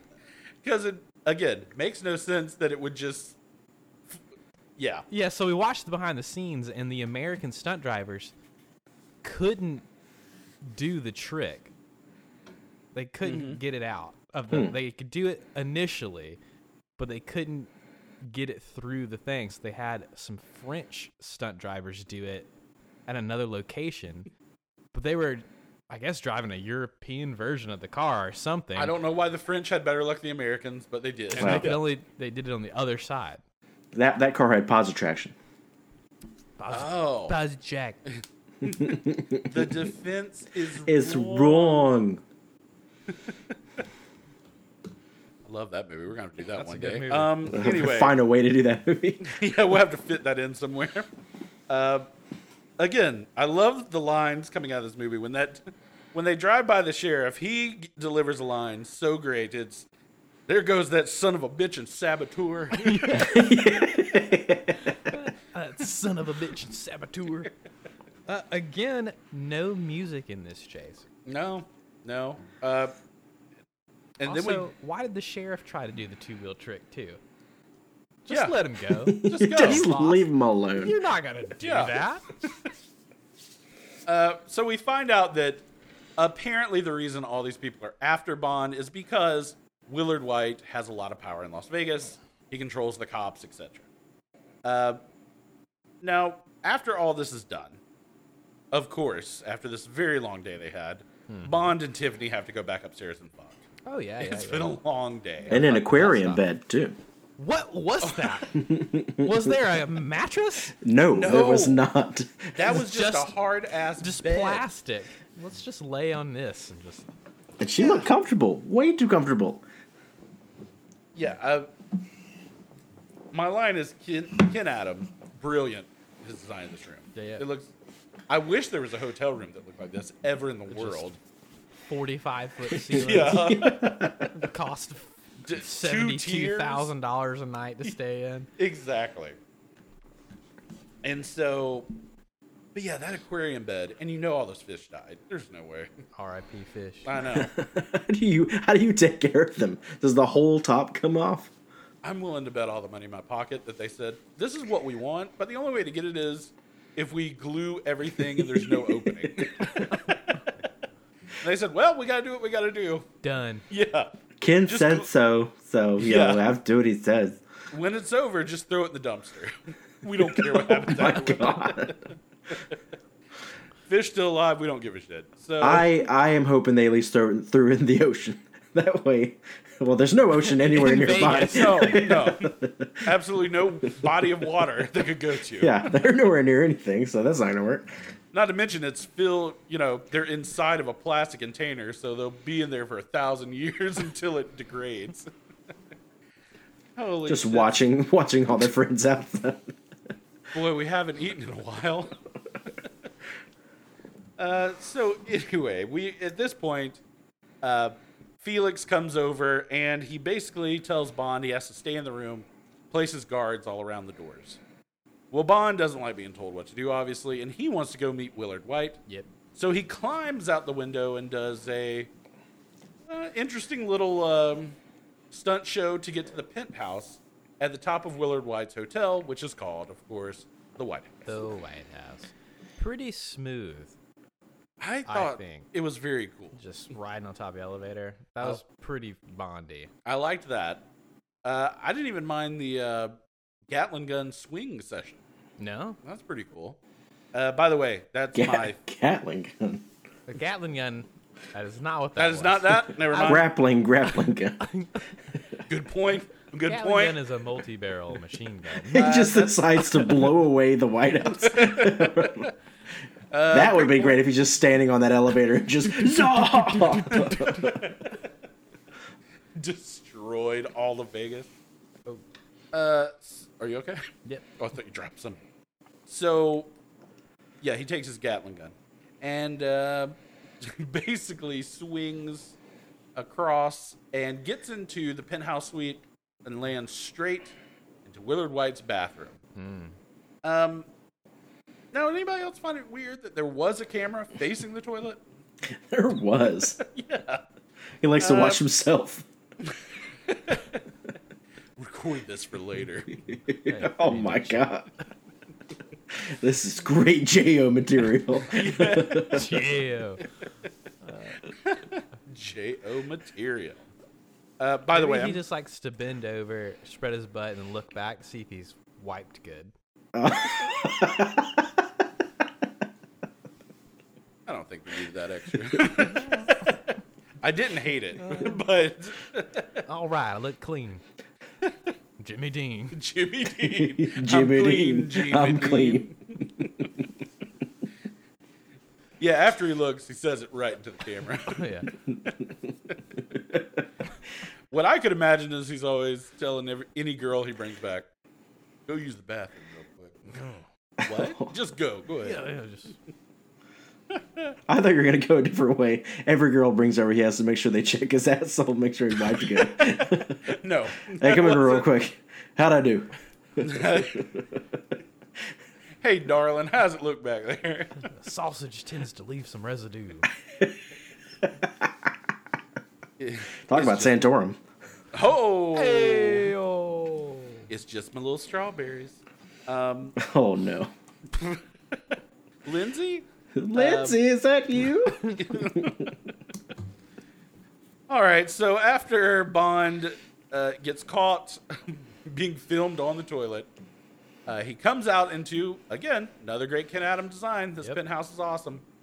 Comes out and, surprise fuckers, it's been Blofeld this whole time. Oh, using a voice box. He's using a voice box. He's not dead, just pretending to be Willard White. And the man that Bond drowned in the mud pool was a double. So, Blofeld's back. We get introduced to another Blofeld double, which, weird. There's no real good reason he's there either. Just two hanging out in this penthouse. Does not last long. Yeah. And if you thought the dubbing in the beginning was good, oh, look this out. one. Charles Gray is doing his best. Doing his absolute best in this. By the way, did y'all notice how big Charles Gray's mouth is? He's got a big fucking mouth, yeah. It is huge. It's shocking he didn't play the Joker at some point, because his fucking mouth is huge.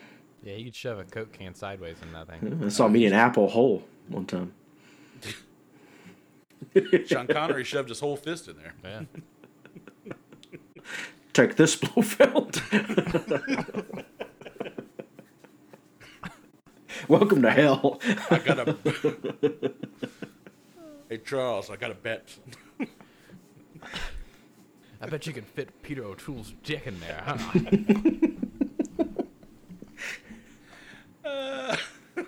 Because you know the joke is Peter O'Toole's got to be. Yeah. Yeah. Right? It's gotta be. Oh, geez. Anyway, so we get to meet the double that Blofeld has also made. There's a second or two where they're trying to determine who's the real Blofeld or not, which doesn't have any satisfying ending besides the fact that Bond shoots him in the fucking head with a hook. After kicking a cat. Yeah, after kicking a cat. God. Yeah. Maybe my favorite sequence in all Bondum.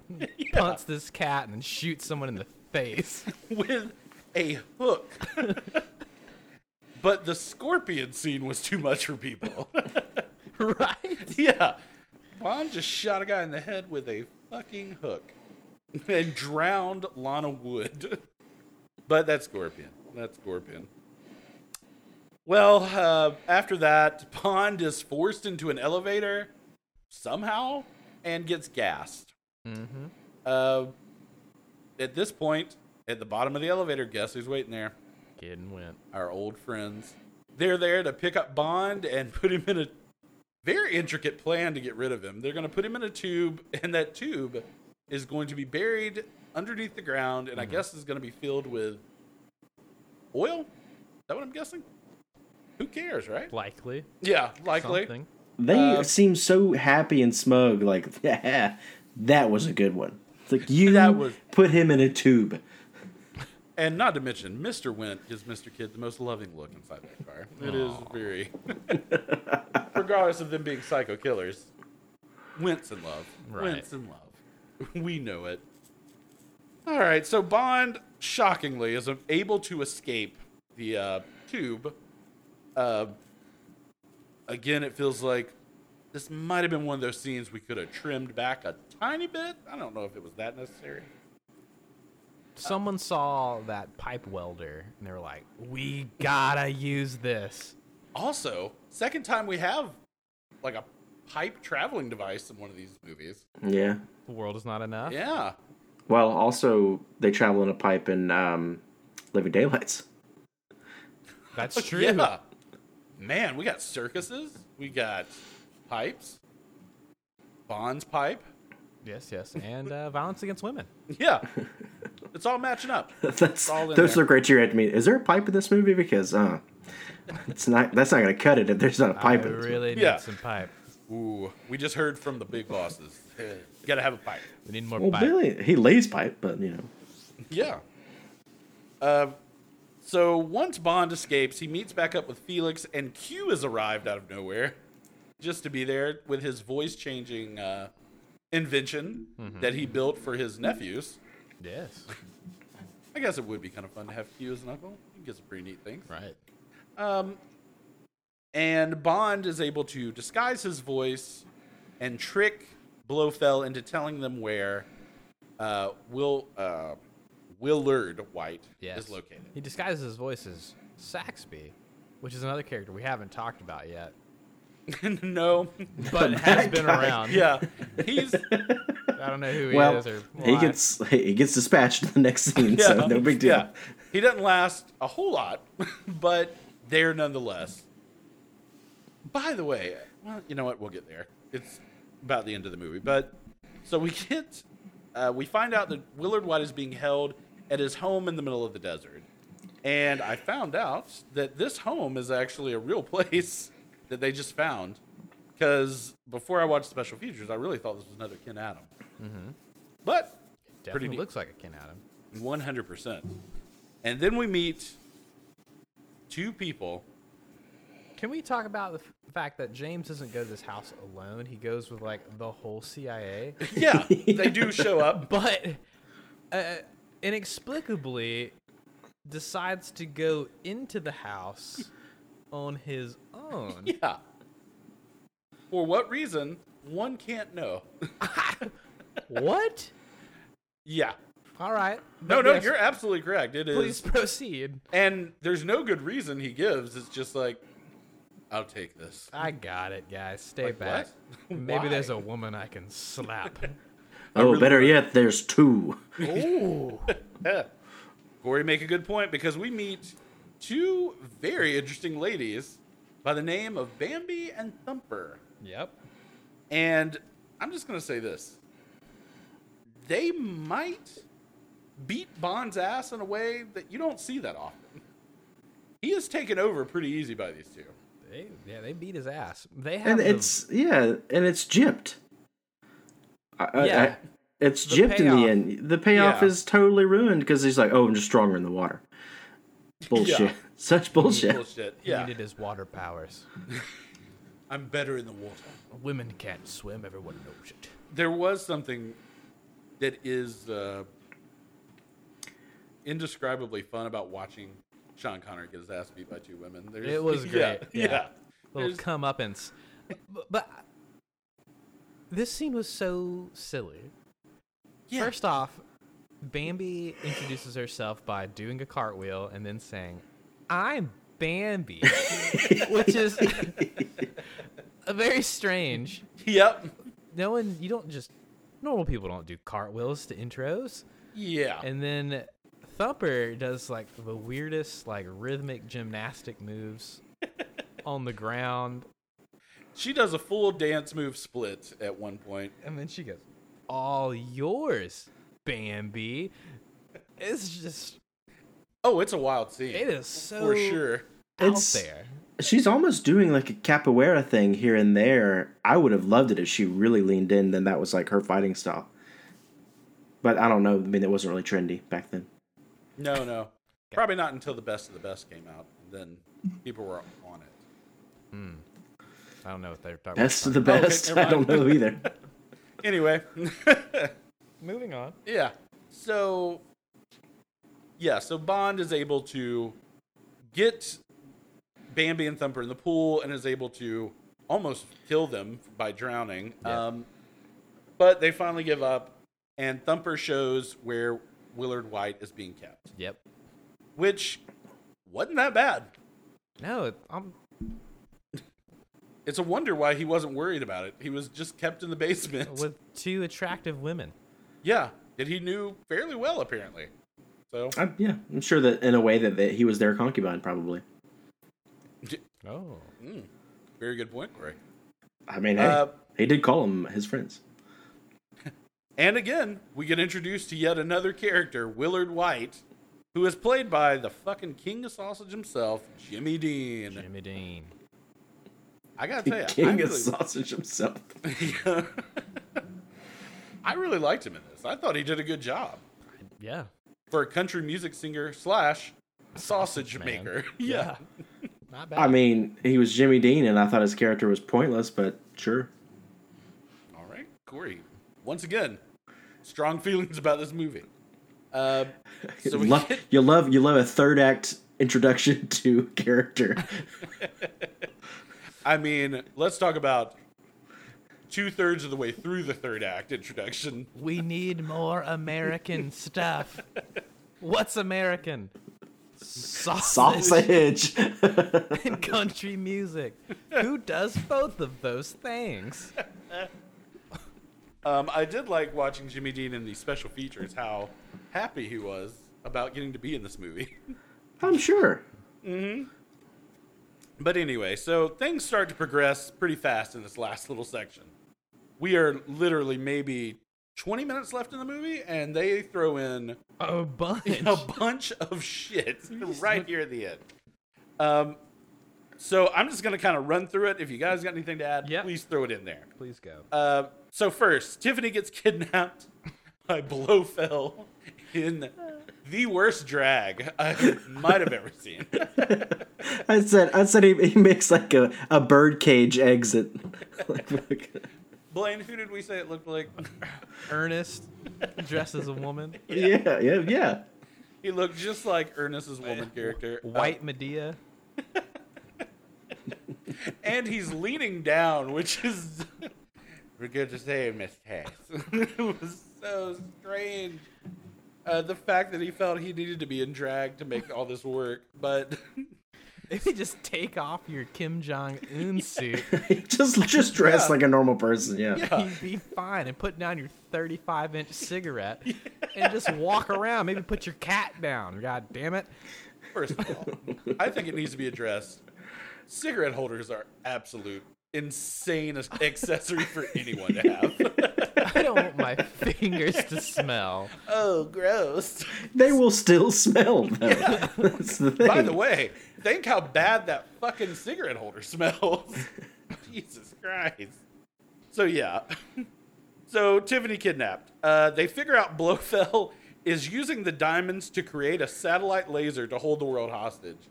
And no joke, up until that moment, I forgot this was a movie about diamonds. I genuinely lost track of that. They fooled us. Yeah, they fooled us. So they're using those lasers to make a giant laser to hold the world hostage. Bond and White determine themselves that they are now in Baja California. And Bond arrives in what I guess is a sea bubble. I don't know what you would call this. But It's a hamster wheel. Yeah, basically. He just walks across on the ocean. By the way, it has no clear lining and no windows, so he's really having to guess which way to walk. So, yeah. And what I'm also calling the fourth gadget of this movie. Yeah. I guess. Yeah. Can we talk about the North Korean guy Please. getting melted? Yeah. A lot of people do. Yeah, he just made a really silly face. That's all. That's all. Yeah. It took me a minute to realize what are they doing with the laser? All I noticed is they burned up a missile. They blew up a nuke, blew up a Russian nuclear sub, and then blew up what I'm guessing is a North Korean missile array. Yeah. That's about it. Yeah. With their laser. This is a very Austin Powers derived. Or yes. Yeah. Austin Powers. Yeah. He's coming. Yeah. It comes through in this. So Bond arrives onto the freighter where they're at. And in a long-winded last few moments, we're now in the final set piece of our scene. Bond manages to switch out a cassette tape, which, by the way, plays a very big part in this movie. And is the only way, apparently, this laser works. That's how they control lasers. Yeah. Satellites is with cassette tapes. So Bond switches it out, but wouldn't you know it? This made me laugh. Bond switches out, and wouldn't you know it, Tiffany Case puts the wrong tape back in. Thinking she's doing a solid. Yeah, thinks she's really helped out here. Turns out she put the correct tape back in, and the laser is going to fire. But now we have a ticking clock that's going on, where there's going to be a self-destruction on this freighter. And at this point, Blofeld decides to cut tail and run. and he gets into his mini submarine, which he calls something. I'm not sure. I don't remember. It's just, a little tiny submersible. It's just my little guy. Yeah, Might as well have been. Am I moving too fast for you guys, or do you have? No, this is perfect speed for this last scene. So Bond at this point decides to fuck with Blofeld and start slamming his little submarine around God. With a crane. with a crane. Then all the while, there's a fleet of helicopters Lest we blowing forget, up the oil rig. the entire CIA has arrived in helicopters and are shooting this place to pieces. No worries that they might hit Tiffany or Bond. Just shooting the hell out of this place. Well, at the last second, Tiffany is going to shoot some guys, but then machine guns herself off of this freighter and into the ocean. And Bond, knowing that it's about to blow up, makes a last-minute dive. Beautiful dive. Lest we forget, Bond gets captured. Yeah, yes, lest we and forget. then put into a holding cell with a big-ass escape hatch. Yeah. And no problem. No, but I just, Yeah, whatever. quality move here. No problem. Let's Yeah, make get out. this holding cell the room with the hatch. Hatch in it. Just in case. we need Just to get out. throw a towel over. They might not see it. It's fine. We'll pretend it's not there. So now the freighter explodes. Blofeld, we assume, has died, but as we all know, he comes back and James Bond throws him into a smokestack for your eyes only. God, Jesus. Lest we forget that. So Bond is now with Tiffany, and they're taking, I guess, a Willard White cruise ship back to England. And God, I wish cruise ships actually looked like this. They might actually be fun. That beautiful suite and balcony that they had. Yeah, That those looked are cool. You can probably get a room like that just for A lot. Thousands. Yeah. A life saving just to get a room like that. Just so you can get some stomach virus and stay in it the whole time. The way it goes. Well, what we don't know is that two people have managed to also stow away on this which two people, Andrew? boat. Mr. Wint, The real Mr. villains? Kid. Mr. Kid. And again, it goes back to the point, what do they have to gain by killing Bond at this point? This is their joke. They are Joker. They want to watch the world burn, like you said. Yeah. Speaking of burn, we then get to Fucking beautiful. we get to our last scene where Mr. Kidd and Mr. Wint are acting as if they're waiters. They're going to place a bomb that's inside of a cake and let, I guess, the whole ship explode. Don't know how they're going to get off either, but they were going to let it explode. Bond realizes the aftershave that Wint is wearing is the same aftershave he smelt in the car when he was held captive. Mm-hmm. He and Wint get into a fight where Wint tries to strangle him with his Figaro chain, and Mr. Kidd comes at Bond and Tiffany Case with two skewers that are on fucking fire. Yep. But Bond ain't playing around. He breaks a little cognac bottle, throws it onto Kidd, and Kidd explodes. Lights on fire. Kidd turns into an absolute ball of melting flame. That was a hot vintage. Oh my god. And then fucking Wint. Bond gets him in a, I don't even know what you would call this, but gets Wint, attaches the bomb to him, and then flips him into the ocean where he Wint explodes. Blood would have gone everywhere. Yeah. It feels like a hate crime. To be It honest. feels like they really hated these characters because they really go. Yeah. They get a wild ending. Corey, how did you feel about the dialogue about the drink in this? Yeah, Corey, how do you He's feel about right. this? That's a very obvious. The minute he said, "I'd prefer a claret," like it's like, okay, anything from Bordeaux, right or left, is a blend, which is what they call the claret. And I was like, I think he's trying to trick him because that's what he got. He got one of those already. So yeah, So- I knew that what they were doing. They did try to write that as a trick, and obviously it was. So Rothschilds make a claret. Also, it's not. It's what they call a Bordeaux blend. They call it a claret. Ah, got it. Yeah. So let's just say I had a bottle of Chateau Rothschild 1955 right now. Does that catch a price, you think? Here's the thing about that. Yes. Right. Yes, it would. As a collector's item. The chances of that still drinking are nil. We actually opened up some bottles in 1970. Yeah. Rothschild, Mouton Rothschild, that surprisingly hadn't completely, gone over the hill. But 1955 would be, unless they stored that and never touched it, never moved it, never let the temperature fail, nothing. Everything went perfectly. No way. All right. So just something to have. It'd be a collector's item.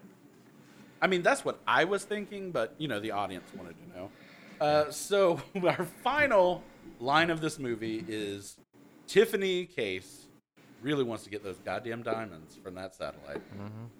And then diamonds are forever. I actually loved the exit to this movie. I did too.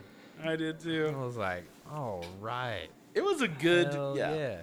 Wrap it up. Yep. The last thing I want to say is that it felt a little weird that Lana Wood got fourth billing in this movie. She did not feel like she worked that advantage. But what do you know? What do you know? What do you say? What do you know? What do you know? What do you say? What do you know? What do you say? And that is Diamonds Are Forever. Quite a film. That's it. All right. So what do you say we take a quick break, and then we'll jump back in and get our awards and scores out of the way for this movie? Let's do it. All right. Be right back.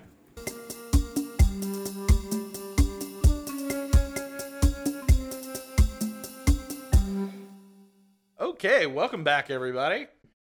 Now it's time to talk about our awards portion for this movie. Yay! Oh, I'm excited. All right, everybody. Corey, your sound effects, unmatchable. And so let's start with Best Death. Corey, going to you. I know it was early, but I love the scalpel death. That was a standout for me. That's a good one. It's just leg, arm. It's just really tuned him up. The accuracy is impeccable. Hey, listen. He's James Bond. He's great. He knows what he's doing. I mean, not even the fact that we should probably question why they had so many scalpels in one area, but whatever. All right. So we're going with scalpel death. Blaine, what about you?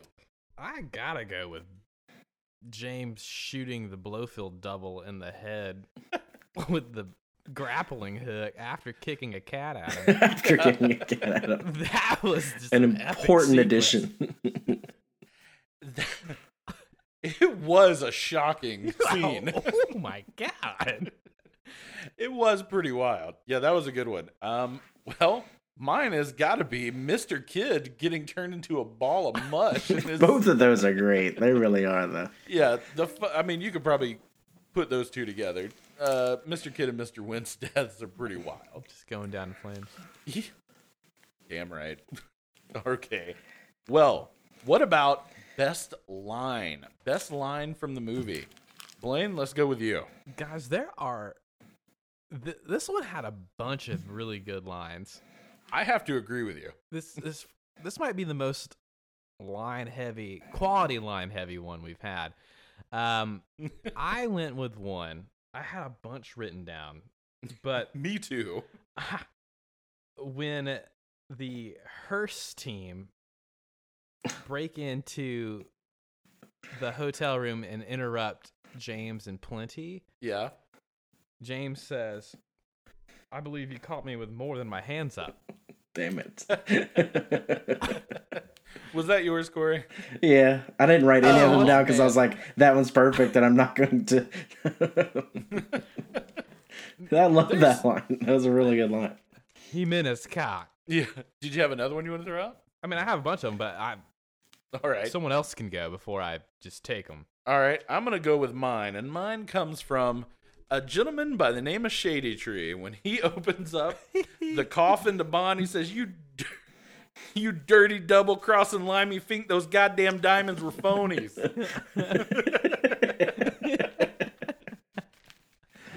My absolute favorite line.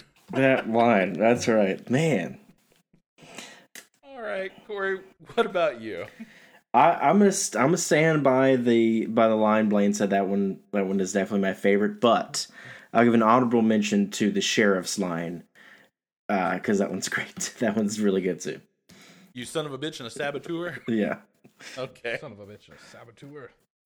And Blaine can fill the air with a couple more lines. Yeah. So we mentioned this one in passing, but none of y'all said it. About Tiffany Case's wigs. I had it down And as my James alternate. goes, it's like, I don't care, provided the collars and cuffs match. Yeah. That's right. It's a very elegant way to say whatever the Carpet carpet's drapes, like. yeah. Yeah. Carpet matches the pubes. And then I have the other one below Phil. This one made me laugh. He says, yeah, but if we blew up Kansas, you might not hear about it for a week. Yeah. Just burning Kansas Burn for in no Kansas. reason. Hilarious. One of my other alternates besides the collars and cuffs was, you keep leaning on that tutor, Charlie, and I'm going to give you a shot to the mouth. We didn't even talk about that gas station scene. Yeah. That gets stupid. But That was the best part of it. yeah, leaning Yeah. on that tutor, Charlie. I'm going to give you a shot to the mouth. Yeah. There's a ton of great lines and line deliveries in this. If nothing else, go watch it for those. Pretty fun. Any other ones you have?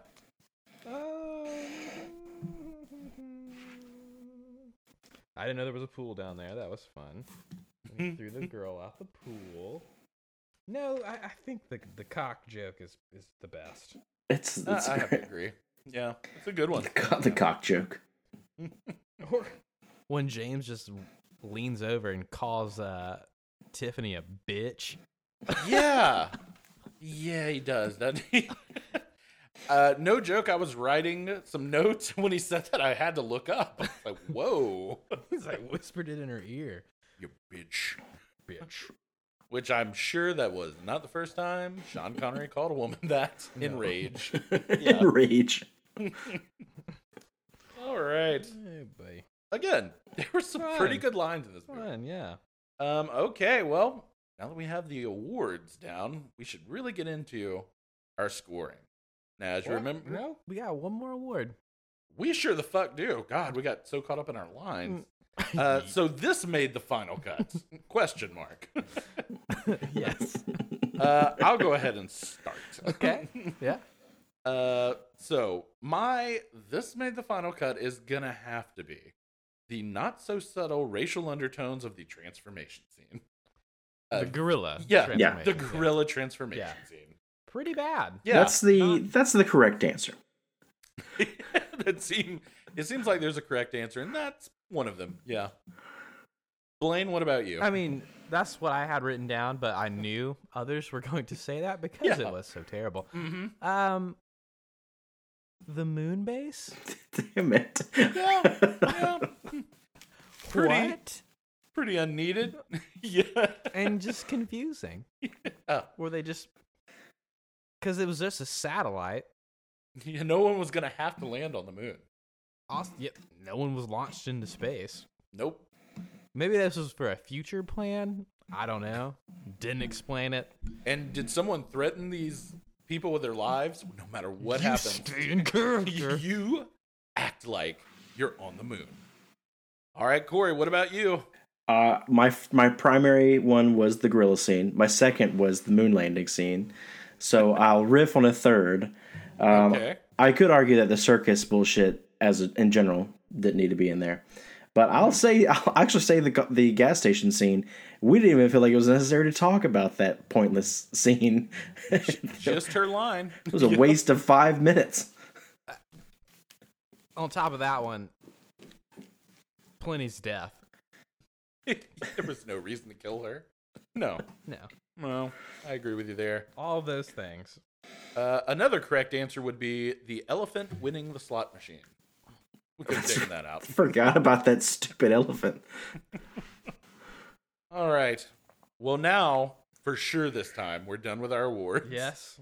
And we're now going to jump into the scoring section for this. And as you remember, we have 7 distinct scoring categories from 1 to 100. We will take the average of our scores, and that will give us our overall. So, our first category, Bond factor. Blaine, I'm going to go to you. For Diamonds Are Forever, what are you giving Sean for his Bond factor? Okay, so Bond here, he was pretty... Mm-hmm. He was cool. I'll give him that. He was casual. He was entertaining. He was fairly funny for a Connery Bond. Yeah, but not bad. He still has that aggressiveness towards women, which always gets me. It's a super downer. It's damn it. Yeah. And not in like a give and take way like it was with Pussy, where she would like give it right back. Yeah. Physically. In Goldfinger. So he, with all that said, I love the elevator stuff. He's good. I gave him a 78. Okay, 78. 78. Because he still got shit done. Although he did get his ass beat by those ones. I'll stick with 78. His ass beat by those think women. about it more. 78. All right. 78. Corey, what about you? I am a little bit lower. I didn't really think he was that cool or smooth. He had a couple smooth moments, but he bungled a few things. And then the things that he was doing sometimes were just silly, like the moon scene, and also he just got caught by hiding behind a rock. There's so many times that he gets caught from being just inept seemingly, and way more hitting. He was almost being cartoonish in a Roger Moore style before Roger Moore was there to do it. And it really didn't feel like Sean Connery, which was a step in the weird direction. So, I said a 52. 52 for Corey. Okay. Well, I am right in the middle of you guys. I went with a 65. Again, I might be speaking out of school here. This might be my favorite Connery so far. No, I take that back. Goldfinger was my favorite. Yeah, never mind. I'm going to retract that. But yeah, that aggressive bullshit, I have no tolerance for. It's annoying. And it takes me out of the movie every time I see some bullshit like that. So, he makes some great decisions in it, but I take points off for that. 65 for old Connery. Yeah. All right. That takes us to action sequences. So, for this movie, Corey, what are you rating those action sequences? I just didn't feel like there were a ton of action sequences. Let's see if I can roll through some. We have the moon stuff, if we want to call it that. The fight between Bambi and Thumper, the ending, which we'll just kind of put in one big thing. I'm not calling any of Kid and Wint stuff action sequences. Not a speck of that was, except for their fight at the end. All right. I mean, really, the first half of the movie is really slow on action. I would say nothing really happens action-wise until the second half. So I went with a 43. It didn't feel very action-packed to me. 43 for Corey. Okay. Well, I guess I'll go next. Corey, I'm kind of on the same feeling with you. I thought there was some interesting things, but nothing that blew me away action-wise. I gave it a even 50. I gave it a 63. Oh.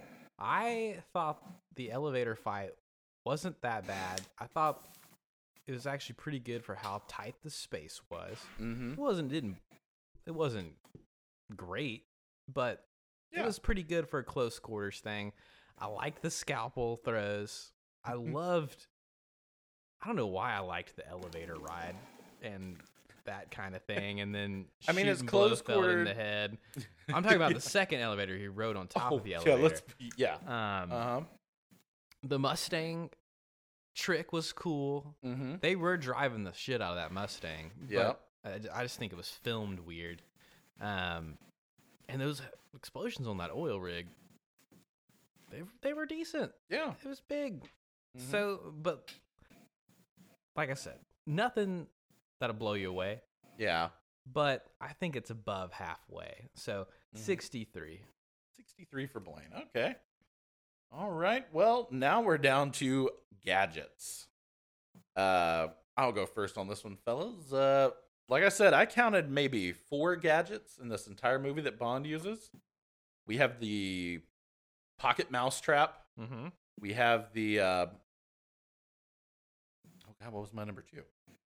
Oh, the fingerprints. Finger guy, yeah. And then the the Gatling gun. Thank you, the Gatling gun. And then we have the ball that he uses to get on the oil rig. So, maybe the voice changer thing that Q. The voice changer. Good point. He does use that. Yeah. All right. So with all that in mind, I was not blown away. I gotta tell you. No. So I felt a 30 was appropriate for this movie. I mean, yes, he does use gadgets. Yes, they are useful in their sense, but it's a big for gadgets for me. I agree. All right. Well, Blaine, what's your score? I gave it a 36. Oh, okay. I did love the fingerprints because that seems like something a real spy might have. You would probably or need. utilize. I was like, that's pretty clever. Mm-hmm. That I could see where that would be useful. And we've seen it since then. Like, people have probably replicated it from this movie. Who knows where it came from first? Yeah, who knows? But yeah, that was solid. But yeah, nothing you're gonna write home to Q about. Absolutely not. All right, Corey, what about yourself? Q, I really loved your gadgets and diamonds are forever. I gave it 28. Boothroyd. 28. All right. Same reasons, Andrew. I'm right there with you. Mm-hmm. Little meh. Okay, so let's now talk about song and opening titles. Corey, let's start with you this time. What do you think about the song and opening title?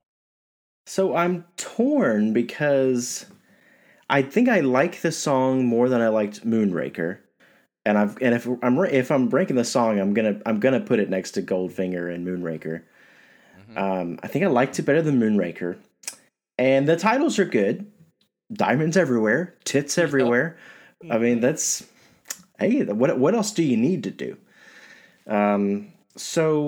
But I didn't love the song. I don't know. She says diamonds a lot, but the luster belt is really cool. Yeah. I can't remember what she says but when she belts out luster, it's neat. So I said a 71. I'm here for it. Okay. All right. 71 from Corey. Blaine, what about you? I think this song and the credit sequence go together so well. Like, perhaps the best that we've seen so far. Wow, okay.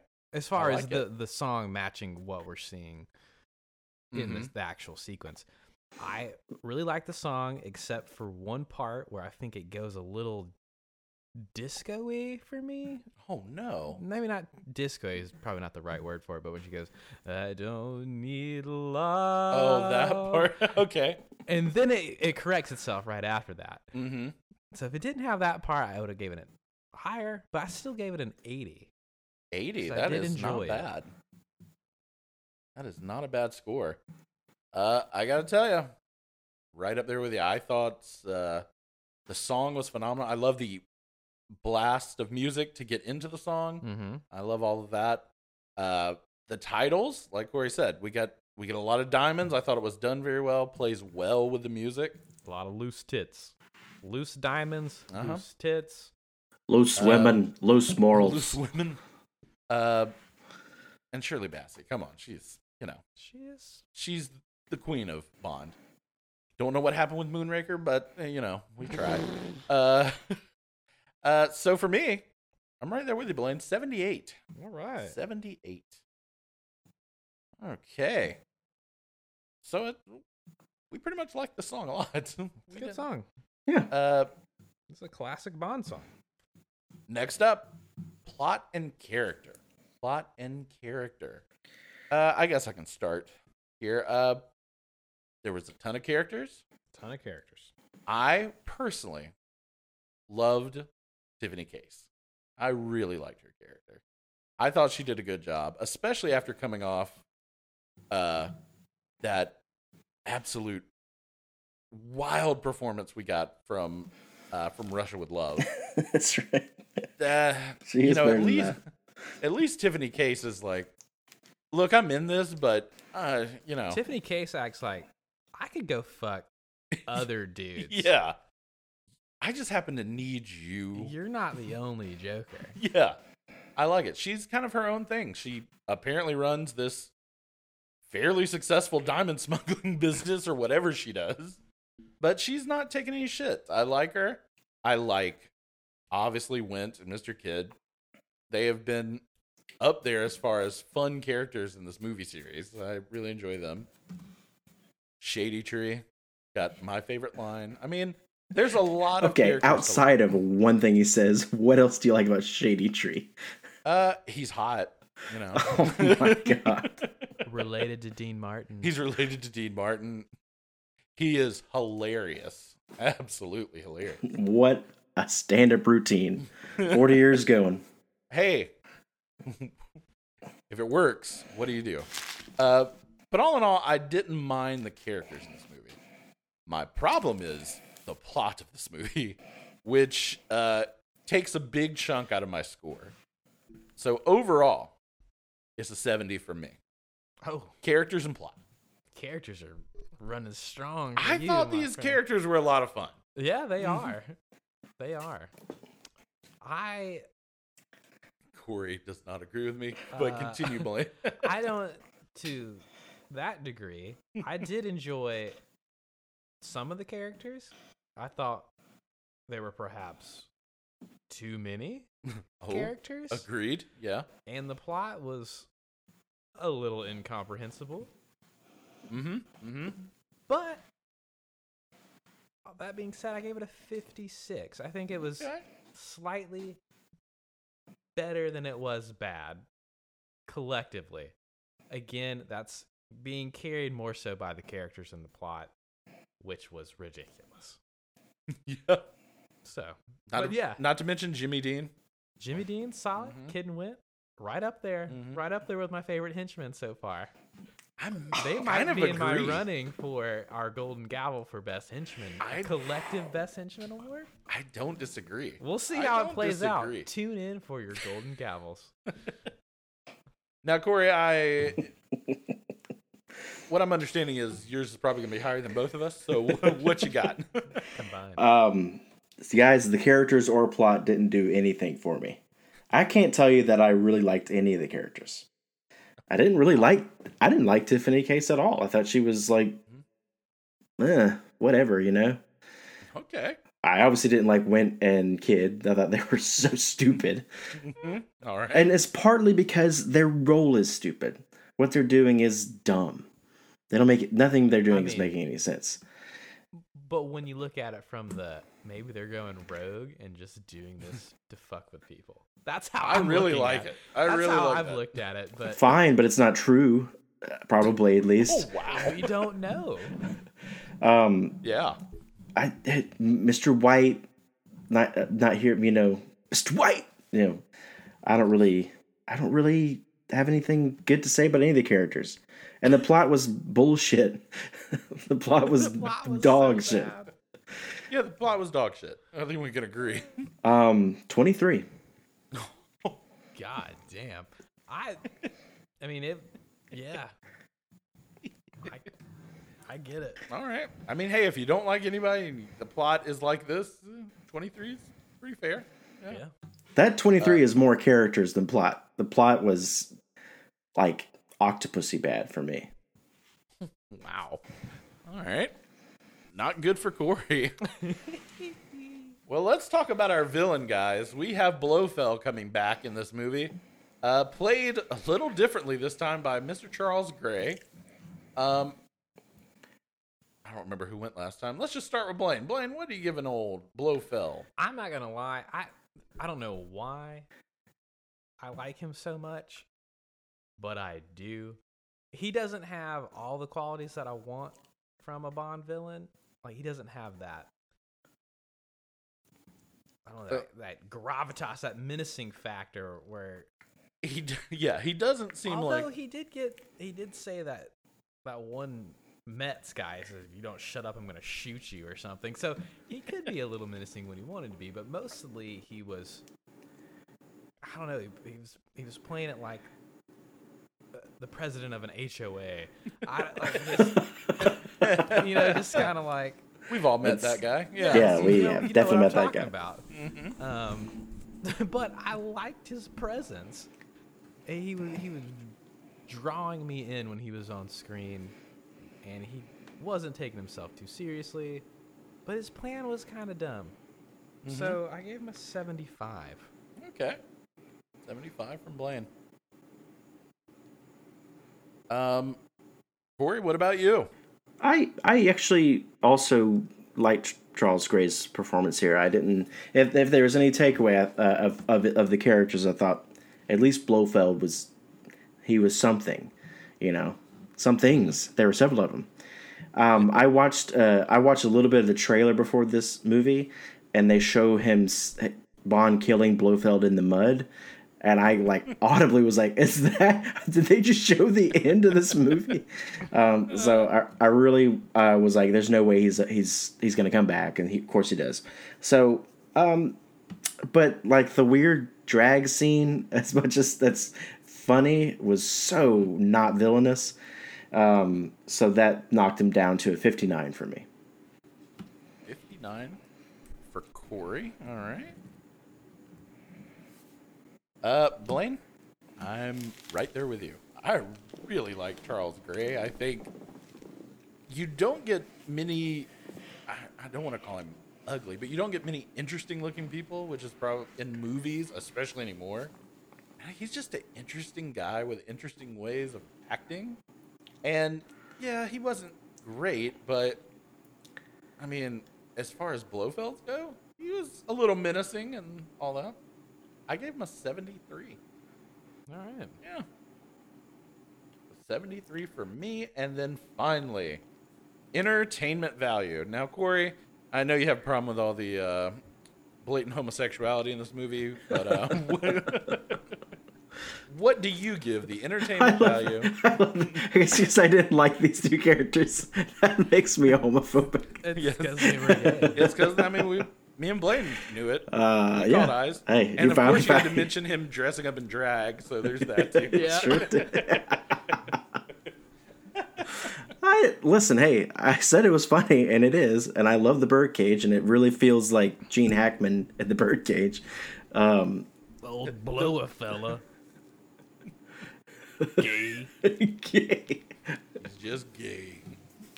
There were so many people in the movie theater in 1971 that had pretty horrendous things to say when that scene came up. So, oh God, can't even imagine. But I was not entertained. Literally after the third changing of the hands of the diamonds, I was throwing my hands up like, this is so stupid. And it really doesn't pick up at all until the second half, which is more than an hour in. Mm-hmm. And I got to tell you, some of the stuff you were saying at the ending, I didn't remember because I was asleep.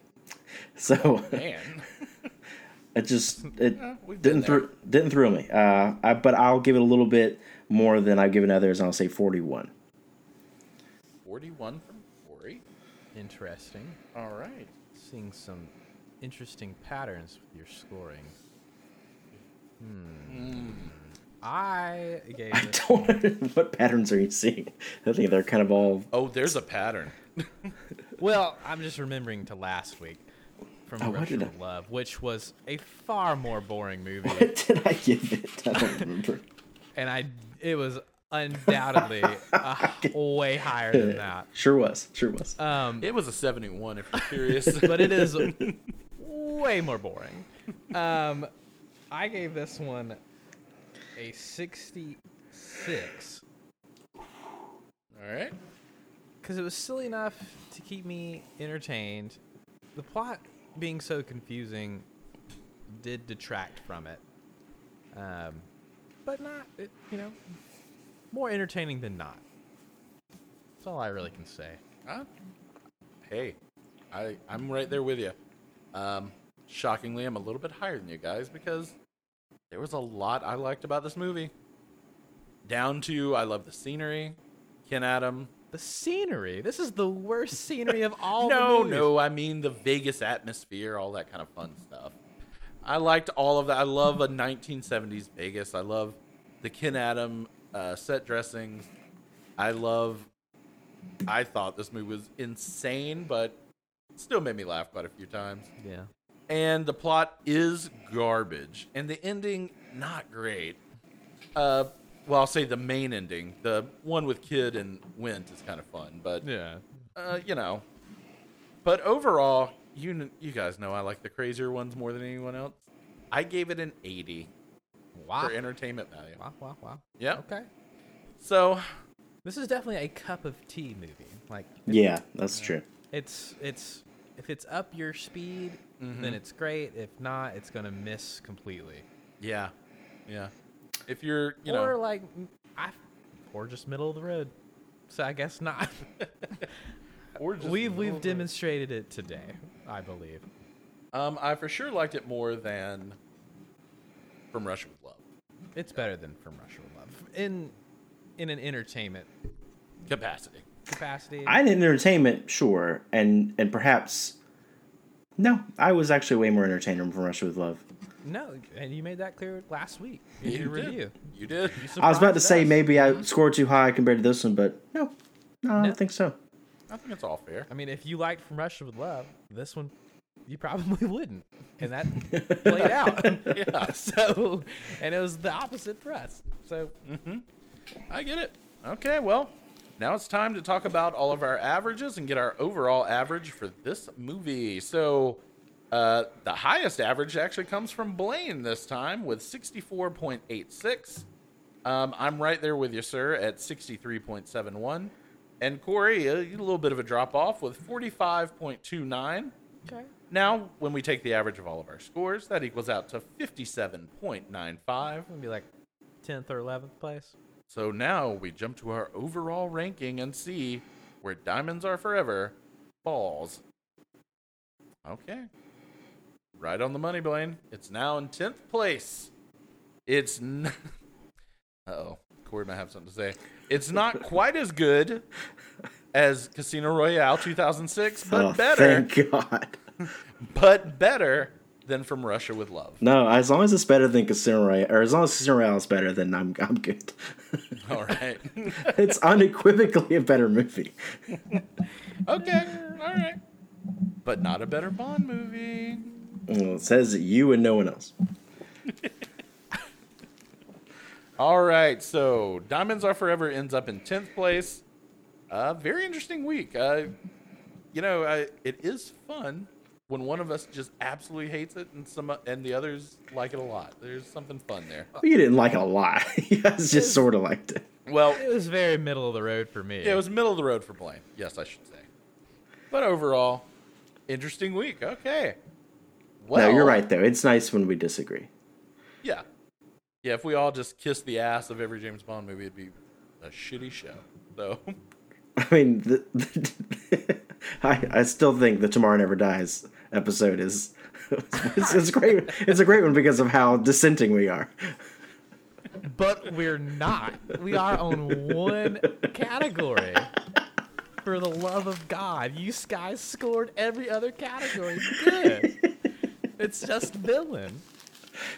What's the matter with y'all? I'm starting to think you bring this shit out every episode just to fuck with me. All right, I get it. You didn't like Jonathan Pryce. But you motherfuckers scored the rest of the categories. Okay. You know, I might have come around on Renaud, though. I think I really Renaud. Renaud. Oh, shit. right. So what's in the works for next week? So next week, you guys, we're jumping back to old Brosnan and his very first outing as James Bond in GoldenEye. Let's go. I think we might have a real big shakeup next week. It could be a real big shakeup, guys. I'm very excited to watch this. It's been years since I've seen it, and very excited to return to it. Let's go. Okay. So, Fantastic. well, that concludes Diamonds Are Forever. Tune in next week for GoldenEye, and Blaine, you're going to be going over that one, I believe. Indeed. All right. Well, as always, this has been Judgment. Judgment.